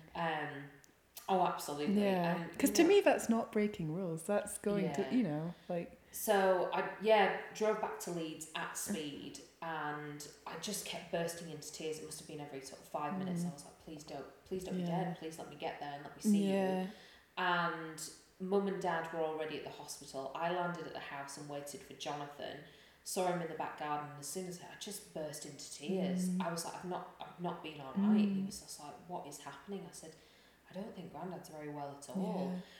And so we went to go and see him, and it was awful because you're there trying to have this conversation with someone and say goodbye and say, you know, I love you so much and you've been such an incredible part of my life, and I'm just not sure I'm going to get to see you again, and I just want you to just know how much you're loved. And I mean, my top tip to anyone is write the speech now and then just have it there, just everything you want to do, because otherwise that conversation is really difficult. But I think the other thing to remember is the last time is not the only time, and you've got to remember that the last months or year or whatever it might be in someone's life is never reflective of their life and what you've shared with them. But so there was just this really dramatic drive, and then going to the hospital and being but we weren't even PP'd up in the hospital. It's like a mask, and you were just like, okay, I'm now in the most dangerous area I could possibly be in. I'm voluntarily in a hospital. But that does make me really sad, thinking of what you had to go through then and what people had to go through not seeing their loved ones. And particularly sort of, well, we've seen this week the government spokesperson and, you know, people laughing and joking about a Christmas party. Ultimately, people have suffered and sacrificed, and people have died alone, and we have not been able to grieve in the normal way. We've not been able to say goodbye to people, because we have done the right thing and we have followed the rules in whatever setting it's been. So, you know, if it's a hospital, you are told what you can and cannot do. And the government is laughing at us that, you know, that's ultimately what we've learned this week. You know, why hold a press conference to rehearse the answers to questions if it didn't happen in the first place? Exactly. Or make a joke out of it anyway. It's just so disrespectful. It really is. It really is. So, we had that, and it was, you're quite right. Just like, can I hug you? Is it all right? And I was just like, well, of course it's just, at this point, I'm beyond caring. And I think it's at that point as well when, if you were living on your own, or, you know, you didn't have a lot of people around you, that social contact became more important than sticking to, you know, staying 2 meters away from everyone at all times, because for people's mental health especially, you know, we're creatures of, you know, we're social creatures. You do need that kind of, you know, injection of, definitely, you know, it is really important to be around people, even if it's just listening to someone else, or, you know, talking, or whatever it might be. I was listening to a podcast actually the other day. Another one? Isn't this? Yours is my favourite. I was waiting for the next episode. And they were saying, for general health and well-being, it's all the things we know. So it's eating well, exercising well, sleeping well. But the fourth really important thing is social connection. Like, it's so important. And that can't be through a screen. It has to be some sort of, you know, it's not like going out every night. That might just be talking to one person, you know, whatever your level of social interaction is. But having that connection is so important. And I think that's what we lost in these lockdowns. But I feel that that's a really long-term effect of this, because I think that's changed me. As I'm, you know, a really outgoing person. But I genuinely, so our Christmas party was yesterday, and I was like, this is a lot of people in a room, and I'm not drinking, and I just, I'm not that bothered about the whole thing. It was, I saw it in, I think it's Grazia or Stylist magazine, just saw it on Instagram. It was like, Hogo, the hassle of going out. And I was like, yes, I've got Hogo. I haven't got FOMO, the fear of missing out. I've got Hogo. And it was just like, oh my goodness, it's such a hassle. But we've talked about this a lot. Like, it's socially it's exhausting. It really is. But also, what are we talking about? Like, what have you done during the panic? Nothing. Not done anything during that. I've watched Netflix. What's The going Crown on? Netflix. I watched The Crown on Netflix. Have you been listening to any good music? No one's brought any good music out. All the comedians have gone away. They've got nothing funny to say. Yeah. Just like, what have we been doing? And well, then different topics of conversation. Like for a while, it was like, have you had your vaccine appointment? That was a big topic of conversation. And then you're just like, oh, you had a vaccine. Oh, and you're like, but then I'd had a vaccine and someone was talking to me about not having a vaccine. I was like, well, I can't undo what I've done now. I'm like, but you make some really good points because no one told me about the trial period. I wasn't even given a leaflet. I was just given a really handsome junior doctor still in training. I was like, this is a distraction. I was like, and my nurse was talking. The nurse who jabbed my arm was like talking to me about Sweaty Betty leggings. I was like, yes, we're like a kindred spirit. And I was completely not paying any attention. But equally, when I had my first jab, there's always drama whenever I do something. The guy sat next to me, obviously, social distance, chair but one. I think everyone has to clarify that now. Yeah. This was, obviously pre-COVID times, so this was socially distanced. Social distance times. So this guy fell off his chair and everyone looked at me, not the guy. And I was like, well... Was he okay? I wasn't allowed to go and check him. I was just like, I'll just leave him. But everyone, I was like, I didn't touch him. He just fell off his own chair. I was just like, can I leave now? Like, please wait 15 minutes because we just don't know how this jab is going to affect people. And this guy's like foaming at the mouth on the floor. And you're like, keep on out of the way of the queue of people coming in. When I had my jab, I was quite early on, so I was the youngest one in the waiting room. And when I went from getting the jab to the waiting room, they were giving people stickers. And she was like, do you want a sticker? I was like, yeah, I want a sticker. And this older guy, do you want a sticker? No sticker. I want his sticker. Like, I still don't have a sticker and I'm double jabbed. But this is the other thing, like, we take the mickey, but we've done our bit, and this is what Boris said during his most recent press conference, full of insightful information. He was just like, we're just asking the British public to do their bit, and I was like, I'll do my bit when you've done yours, because I've done my fair share. I have done my fair share. So I'm double jabbed. I don't have a sticker on Tinder to say I'm double jabbed. I don't have a sticker. Do you have a sticker on your phone? No, they didn't give me a sticker. I've got this stupid card, and then I downloaded the COVID pass app. Yeah. But I'm not going anywhere. I don't want to go out because I've got home though, so I just don't use my pass. I took a lateral flow test today, because obviously it was Christmas party yesterday. So there's such weird things to do though. Choking. Yeah, and choke on this Q-tip and then stick it up your nose, carry out your own science experiment and put your saliva and saline solution in this weird small pregnancy test. And then you're just like, what? Just waiting for the... Once, in fact, it was Rachel's hen do. I read my COVID test wrong. Oh, because it's C. You think it's COVID, right? So it came up with a line at C. And at that moment, that's when my entire mindset shifted about how I felt. And I genuinely went, because I thought, I got the sweats and everything. I was like, oh my goodness, I've got COVID. I went, I'm still going to this head. I'm still going. Yeah. I didn't, for the record, I did not have COVID. I just read my test result wrong. I won't ever take a pregnant. Can you imagine? I'm going to have to get clear blue, not pregnant, or pregnant 6 to 8 weeks. For the record, also not pregnant. So I remember going to the test centre in Barrow, and the guy stood and watched me do it, and he said, "You've got to stick it down your throat until you feel sick, and they put up your nose until you can poke your brains." What is this? What is this? And that was early on. That was before we were all doing them ourselves at home. But it's no better now. We're doing it at home. Please try and make yourself sick with this Q-tip. Please poke your own brain out. Surely there is a better way of testing this absolute nonsense.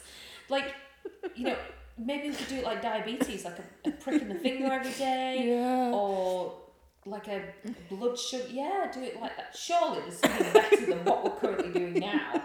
The first time doing it for me was so complicated. So many steps to it. So many. You've got all the things laid out. It's just like a science experiment going on. To allow extra half hour before you go anywhere. Yeah, it's like, I'm sorry guys, I'm going to be 20 minutes late until my line has popped up with a C on it. Anyway, so they do work though, because a friend of mine I think she took a few, because she did have 2 lines on hers, so she took a few more, and then she tested positive. But I've not had one yet. I've not. I now will never know where I've got like the antibodies, because I've had the injection. I've had 2 jabs. Yeah. I'm just waiting for my booster. I might as well go for the Holy Trinity now. Like, you might get a sticker for the booster. It's not likely. Probably cost economising on the stickers. Like the program's costing enough. We can't include stickers anymore. No stationery included. Then we get to... So we tried to save Christmas. And I feel like that's when it got sad in terms of the divides in families and friendship groups, and just generally how people... Because a lot of people were really fed up and willing to take the risk, and equally there were people who were not willing to take the risk. And because the government had been so vague, it was it felt like it was up to us to decide. No one really knew what to do. So I remember talking to my family before Christmas, and it was very much like, what's going on? I mean, obviously it was our first Christmas without Grandad, but we did have our standard Christmas. Now we don't have any children in the family, and we don't have a particularly extended family either. So it was always going to be a fairly quiet one. So it was my mum, dad, and I, and then my brother and his girlfriend, and we spent Christmas Day together. And then on Boxing Day, we did a walk with the other half of the family, but we got as close as an elbow. That was it. And then obviously the lockdown, lockdown number 3. Lockdown 3. Now we won't make this feature 3, because feature 3 can be the finale.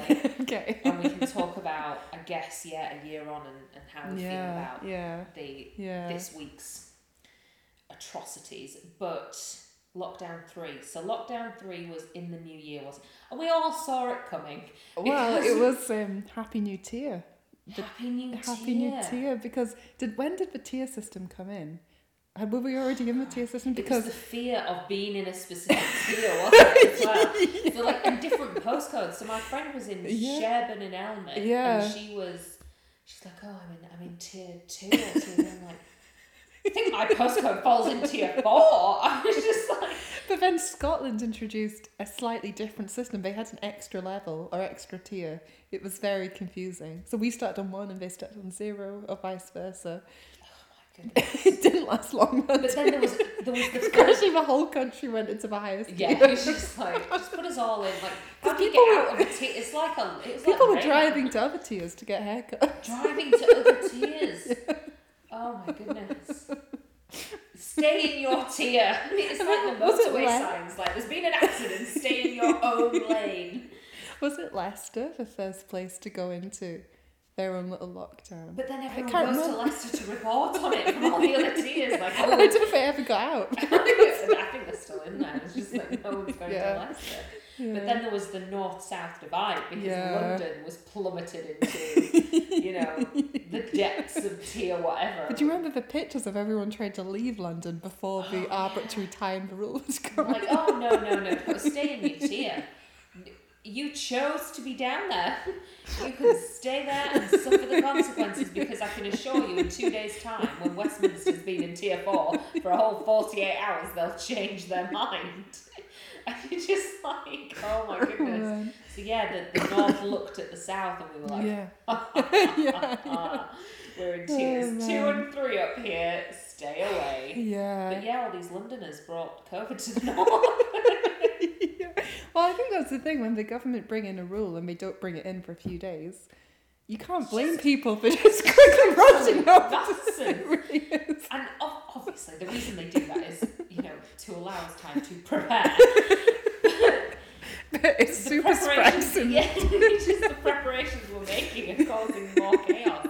No. And it's like you said about the face masks on Friday, so there's no risk on Thursday. No. The virus starts operating at midnight or 12:01 on Friday morning. It's just like absolute nonsense, the whole thing. It really is. You look at it and you're just like, yeah, who comes up with these rules? Yeah. We are shining the light of science on the invisible virus. On the invisible virus. But I'm pretty sure science was very clear when I was at school. Like, there were certain equations to do things. Yeah.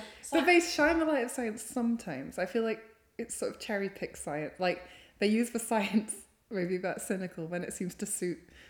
But like with the most recent thing, they're talking about all the science, but I don't think there's been any actual data yet. But also, it must be a shit torch. Like, shining the light on it.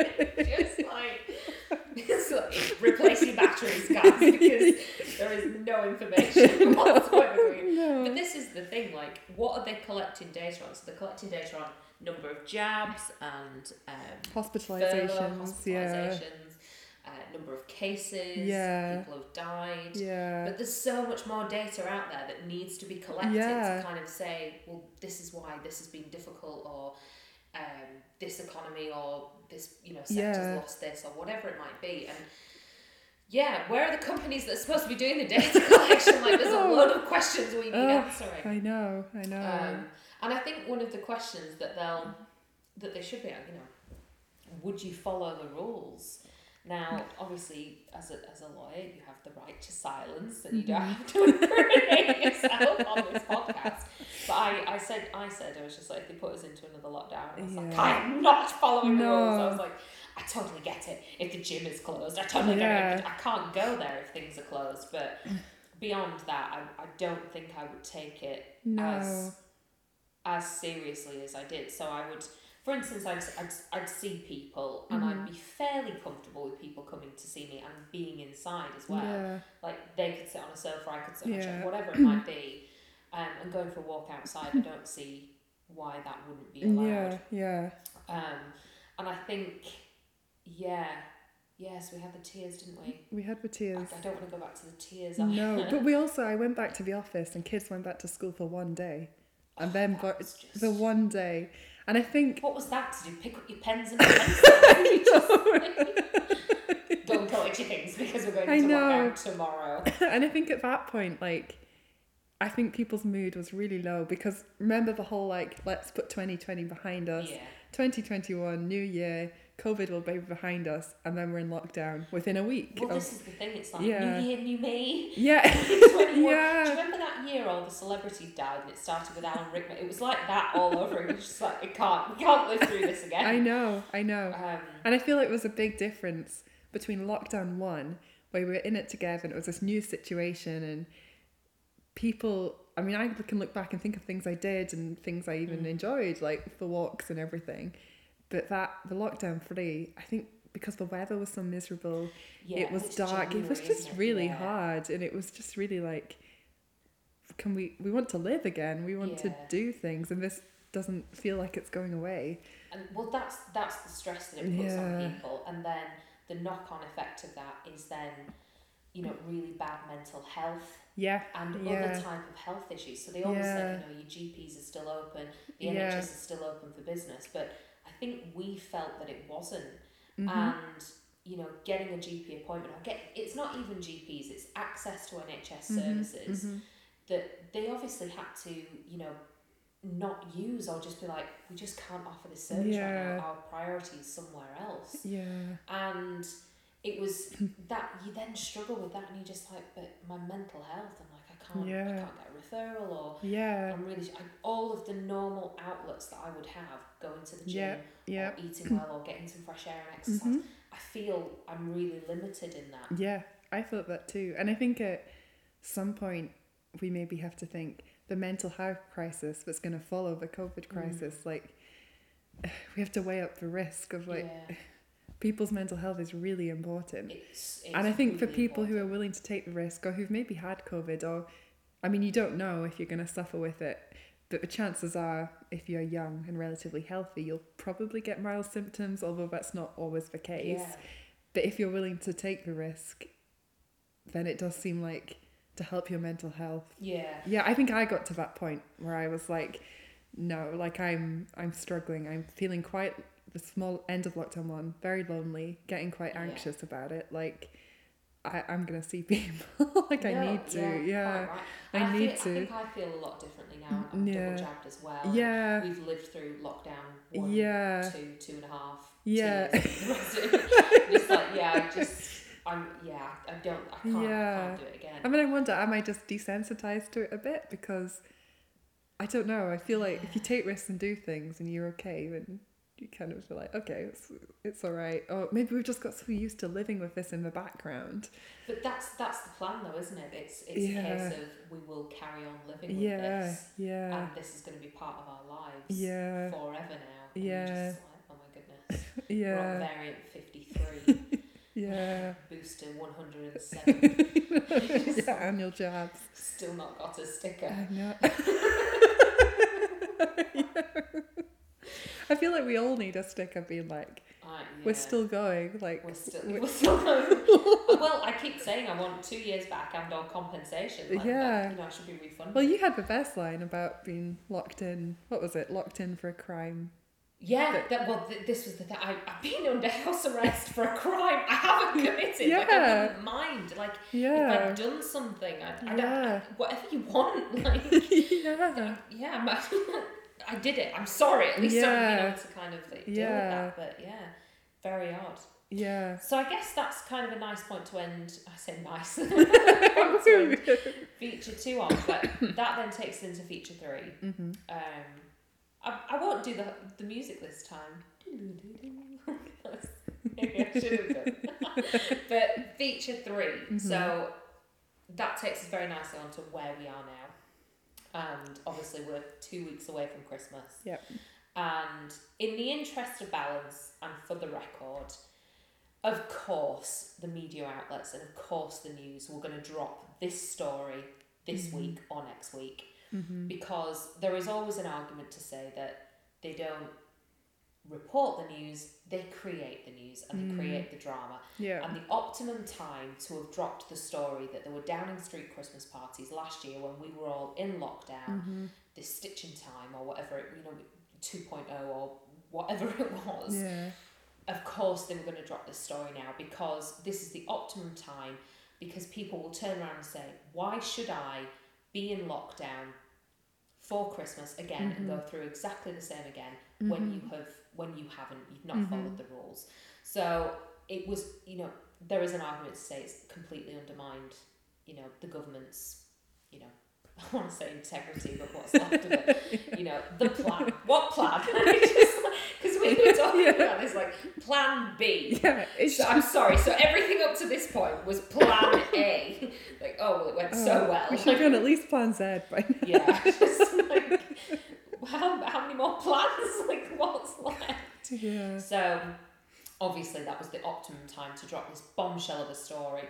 But equally, for those of you that haven't seen the news, have been living under a rock or are in isolation and not watching the news, whatever it might be, or you've been pinged, whatever, the government's spokesperson and a number of people within the government working at Downing Street sat and did a mock press conference. The question that was asked was, there were reports on Twitter that there was a Christmas party at Downing Street. What do you say to that? And the answer was something along the lines of, I wasn't here, I went home. It wasn't a party, it was a gathering. There was cheese and biscuits and it was not socially distant. And they were just sat there joking about it. Mm-hmm. And this woman, this spokesperson, then resigned with a crocodile tears. And she's like, She resigned over a party that didn't happen. Yeah, she resigned over a party. And you're like, whoa, why are you resigning then, sweetheart? Yeah. And then obviously, it's another thing I don't get with the politics is they resign instantly. They don't all resign instantly, but a lot of them, I don't think in any other job, if you make a mistake, you don't just resign. I mean, I know it's different, they're governing us, but you don't get another promotion to cabinet. You just, I want a job in politics. You can never get fired. I mean, she's going to be fine because I was watching Have I Got News For You, and they were saying that the best man at her wedding was actually Rishi Sunak, so she's going to be given a contract or a job very soon. So, but she was crocodile tears and like, I regretted that. I was like, the only thing you're sad about is the fact you've had to fall on your sword and it hurt.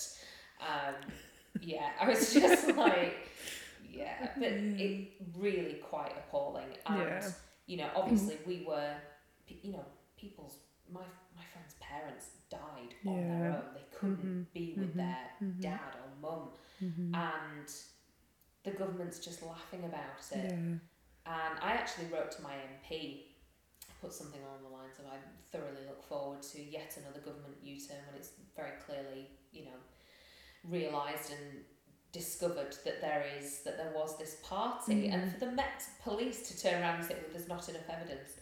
I'm sorry, go and collect it first, because there's CCTV outside that shows people going in at a rough time, and there'll be people at this party and you can ask them some questions, and there's this footage as well, so don't tell me that there's not any evidence.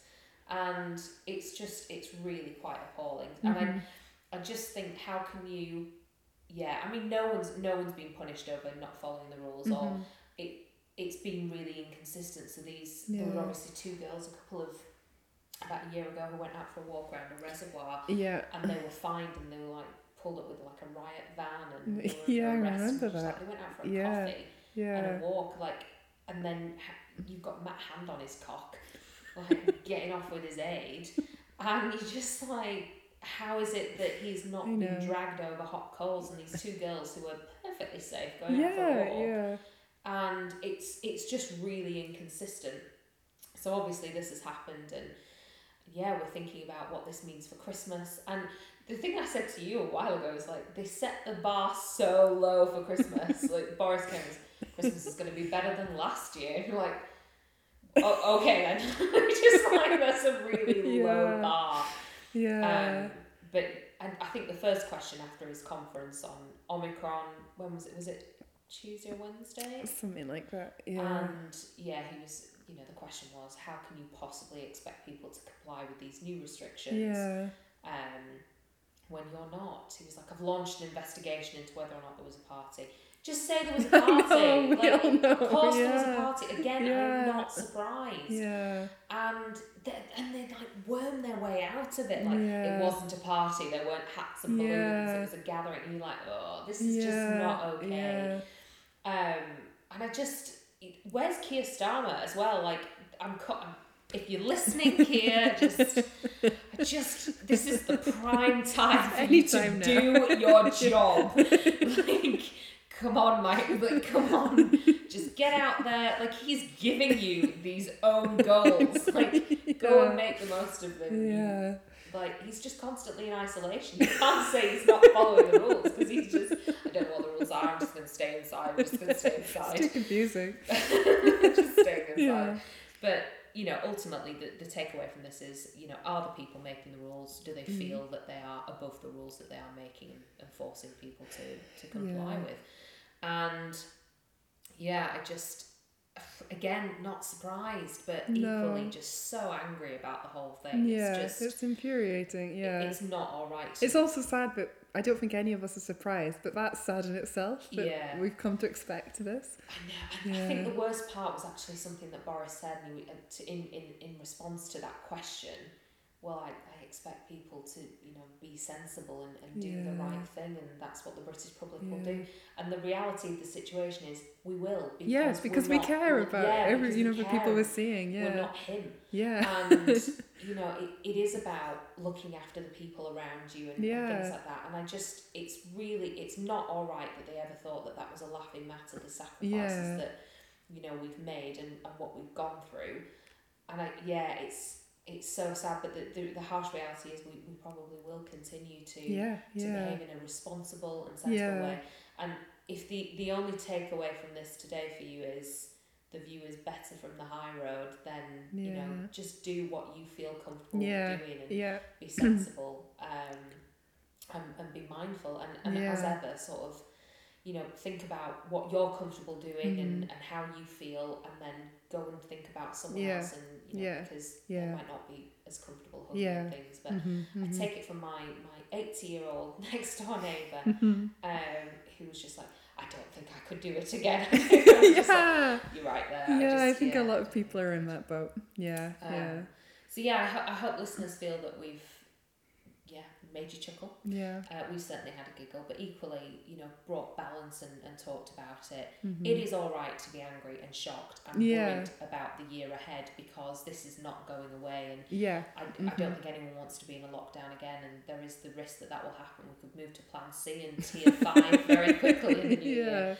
But we hope that you've enjoyed. I think this is a couple of hours that we've got a date. Well, we don't have a date. We're off to go and have a girls' night up at a friend's. So it's actually perfect timing. So I guess, Laura, is there anything else that you want to say to the listeners? Which I will listen back to this in the car, and I know you will. Yes, I will. Yeah. Have you enjoyed your first podcast? I really enjoyed it. Yeah, and I think just what you said. I think it's okay to be sad and angry, but equally to laugh. And equally to focus on the fact positive things are still happening. Like, I think sometimes I watch the news and you go into that spiral of like, what's going on? But equally, you look around and good things are still happening. We've still got friends, we've still got family. We will get through this. It will end at some point in whatever way that is. So I think there are still positives to happen. That's really lovely. But equally, Laura, you did that quite like a politician. Like, you can't tell us when. I wish I could say when. That's what people came here to find out. When is this going to end? Yeah. We can't tell you guys. We don't know when this is going to end. But we'll be here. We'll be here while it is. And I think no one knows, because all the supermarket adverts were probably made a month or two ago. So I've seen them very focused on Christmas and being together. And it's just so chopping and changing. So if it's not this Christmas, we will be together at some point. So I've had a listen back to what we were talking about, and I guess the main feature of the episode. And we absolutely had a good giggle and put the world to rights. As we always do. Except this time we've not done it on a walk. We've just comfort of home. But I think the pandemic, because it's such a massive... Well, it's been a massive part of our lives, really, hasn't it? And it's a huge topic, and it's certainly something that, this podcast was born out of. I suspect it will be a topic that we return to as we return to lockdown. No, I'm not going to jinx it, touch wood, and then banging on the table. But what I did realise as we were coming to the end of the episode, that we probably needed a little bit of structure, so or at least some final thoughts, if you will. So I've written down a couple of questions and a bit of a quick fire round. Are you ready? I'm ready. Okie dokie. So what one thing did you learn about yourself during the pandemic years? Well, the first thing that comes to mind, not very serious, is I really don't like baking. Just not at all. It's quite an unpopular opinion. Everyone went in for baking. That was the thing. Everyone went in for it. So I was like, I should do this too. But I just used every single utensil I owned. I spent so much on ingredients. There was so much washing up. And you can buy the final product for so much cheaper. So I was like, I don't like this, and I never liked this. So you don't have to jump on the trends that everyone else is jumping on. Okay, that's good advice. But on a more serious note, I think I just learned how important social connection is. Because I am quite an introvert, so I am okay spending time on my own. But like, we're social creatures. We need to bump into people on the street and say hello. We need to go into an office and people just be like, oh, hi, Laura. Like, because I think before I always thought like I like meeting up with a friend and putting the world to right and having a really good chat. But just bumping into someone and just generic small talk about the weather, I always got a bit frustrated by it. But I now realise how important that is. Just that social connection, those little interactions. I think, especially when you live on your own and you don't have that, you just feel very isolated. So I think I've just learned how important social connection is. And social connection in person, not through a video call. It's just really important. No, that's really interesting. Thank you so much for sharing that. And I think the other thing as well, particularly where you mentioned sort of not through a screen, you spend all day at a screen. Exactly. The worst, you really don't want to spend your evenings as well. And it's, I think that was one of the hardest things, not being able to hug people or see people and just, I loved having people around in my home and things like that. And it was just, not able to do that. Really, you don't realise how difficult it is, and the novelty wears off really, really quickly. Definitely. I just need a bit of like space. Well, also that's it. That first lockdown, when people were being strict, you'd be out on a walk and people would be actually moving away from you to create the distance, and that can feel very like, what's wrong with me? Oh my goodness. Okay, so trying to move on to a more positive note, whilst that was an incredibly insightful perspective and point, what, if there is one, what is the best part of the pandemic? What have you enjoyed? For sure, meeting my boyfriend last summer, that was a highlight, and then having the Lake District sort of to ourselves, it felt like, before the tourists came back. I don't know if we'll ever experience that again. So I think living where we lived during the pandemic, I do feel very lucky, because when restrictions were strict, we have beautiful walks right from the doorstep. But when we could go a bit further, the Lake District is just incredible. I love it. So I think the walks. The walks, they were pretty good. And the weather was amazing for a lot of it. It was so good. I think my favourite part was very similar. We would finish work at 5 o'clock and I'd do like a little picnic, and then you'd be getting back from work or being in the office if you if you weren't working from home, and we would get in the car and we would we'd get back to a car park at 10:30, and it was only just getting dark, and you just could always get parked.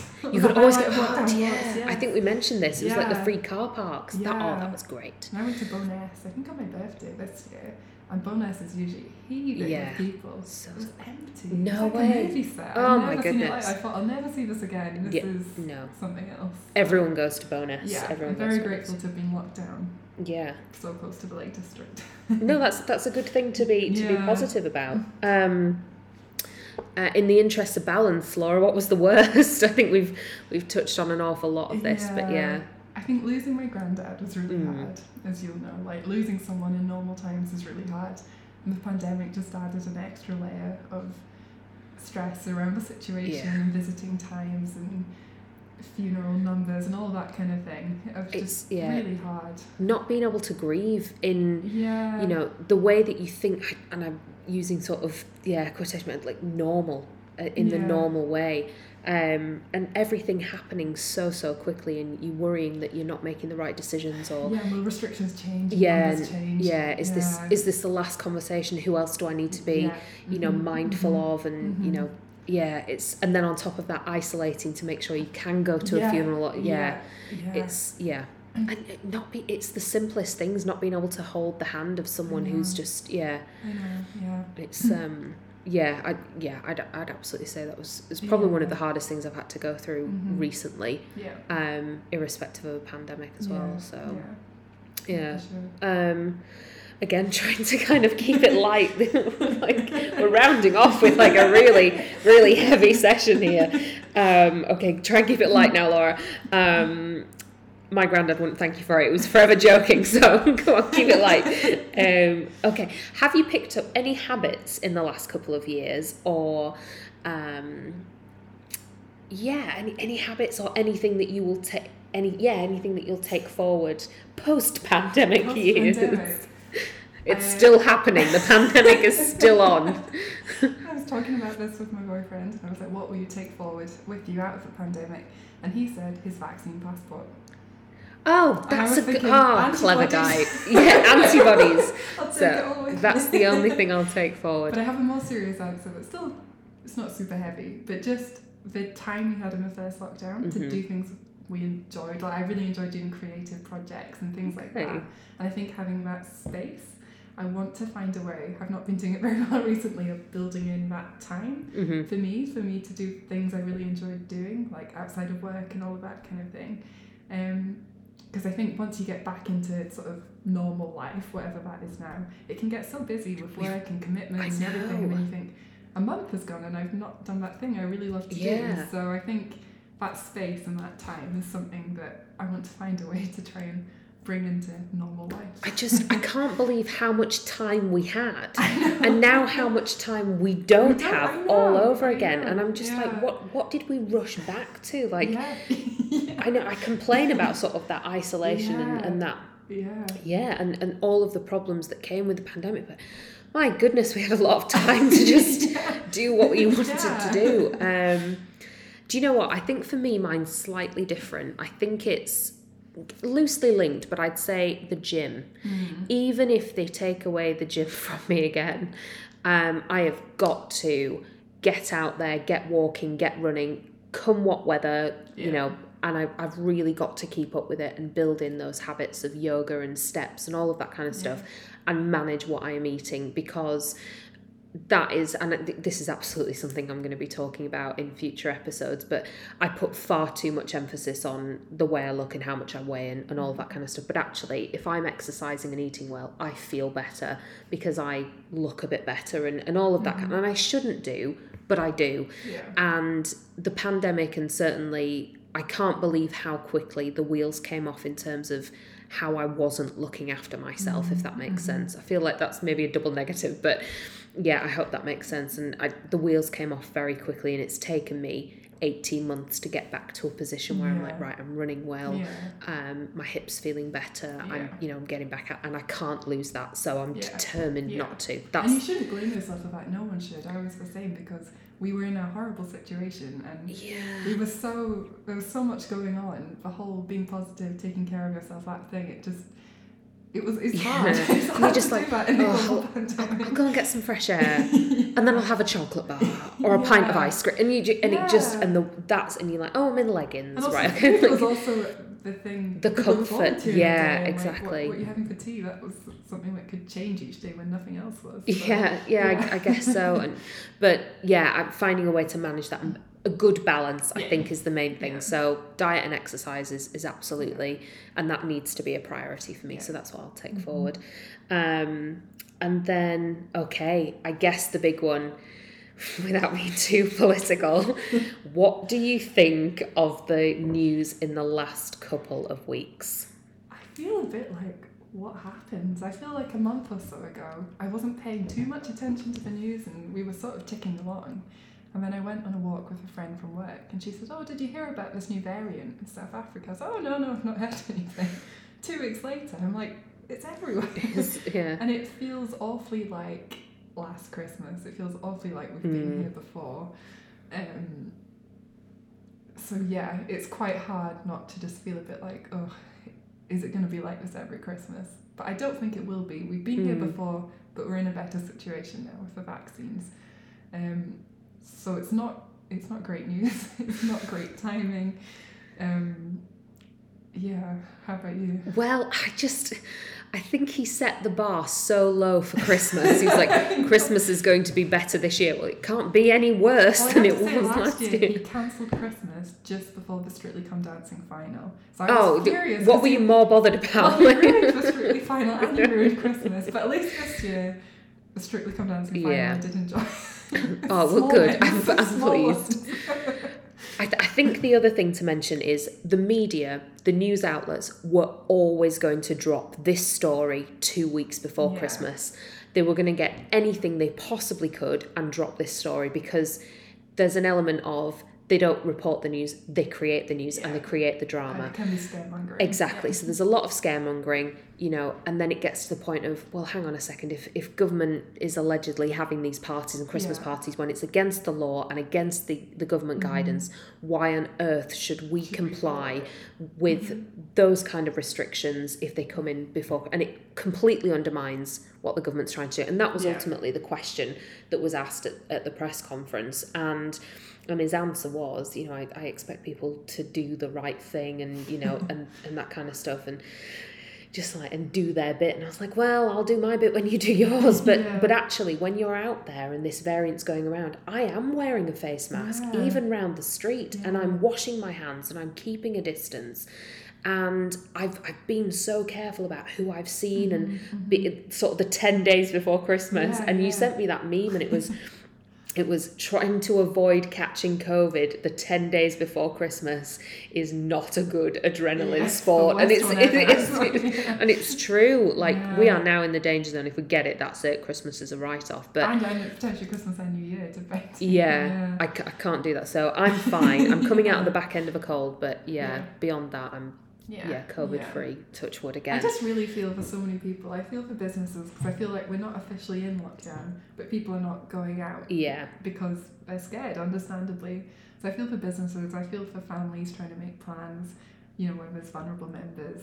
I just feel for everyone. It's really tough. 2 years running, it's hard. Yeah, I know. Trying to pull this back into like we're really not doing well to kind of like end this on a high, but what do you think is going to happen next? I honestly have no idea. I mean, there'll probably be some new restrictions. It seems like it could go that way, but I kind of feel like nothing would surprise me anymore. Like 2 years ago, we were sat about to have Christmas with no idea what was about to hit. Yeah. So I think... I really don't know. Hopefully we'll be surprised in a good way. I doubt it. We keep having these lockdowns and circuit breakers, and you're just like, it's the same stuff over and over again. And I think that's what they're talking about now, isn't it? I think that's what's wearing people down. It's just so much uncertainty, and it's just not needed at this time of year. Like, you're trying to get with people, like not get with people, like you're trying to meet up with people and have Christmas with people and please everyone, and it's just a really stressful time of year anyway. So this added stress from the government is not helping. Is Boris going to cancel Christmas? Don't cry. If you are listening, if anyone from Westminster is listening, don't. Just give us this. But that's all you did last time, like mingle for a day. And then that's it. So, do you know what? You're quite right. Nothing would surprise me. No, and it feels funny compared to when we recorded the first bit of the episode. I feel like a lot has changed in the news. I know, yes. But since then, I feel like then Omicron was starting to come in. Yeah. But I wasn't worried about. I was happy to laugh about all the restrictions and everything. Because now I'm thinking, are we going to be back there again? Surely not. Dear me, today. Toilet roll hoarding and everything all over again. Right, I'm going to write a shopping list. That's what's going to happen. I guess we'll leave it there. Those are my quick fire questions. Not so quick fire, but we've certainly sort of rounded it off quite nicely in terms of, I think that those are good questions, and thank you for your final thoughts and your perspective. It's been amazing. You've been a fantastic guest, and you're always such wonderful company, so I'm so glad that we've been able to record that as well. I guess that all that's left to be said is I think this is going to be the last episode of this year. It is episode 4 of the Relative Perspective podcast, and I'm going to take a bit of a break over Christmas and hopefully come back with an episode in the new year. I'm not sure what that's going to be on yet, but I suspect I'll throw some New Year's resolutions in there as well and various things like that. So we hope that you've enjoyed this episode. We hope you have a very, very happy Christmas, however you choose to spend it. We hope that you get to spend it with the people that you love, and just have a wonderful festive period. And I guess as ever, go and share this podcast, listen to it and have a think about your experiences in the last couple of years. Your feelings are completely valid. It's all right to laugh and cry and scream into a pillow it's all right to do all of that in the same 10 minutes. Yeah. And have not done anything with these last 2 years, or done loads with these last 2 years, or, wish that you'd done more with it and things like that. But all you can do is, acknowledge how you feel and then go and talk to somebody else and see what they're going through and what they've experienced. Go and get that different perspective. And that's everything from me. So do you have any final things that you'd like to say, Laura? I think you summed it up perfectly. Okay, then. Thank you so much for joining us, and take care, and we will speak to you very soon. Bye. Bye.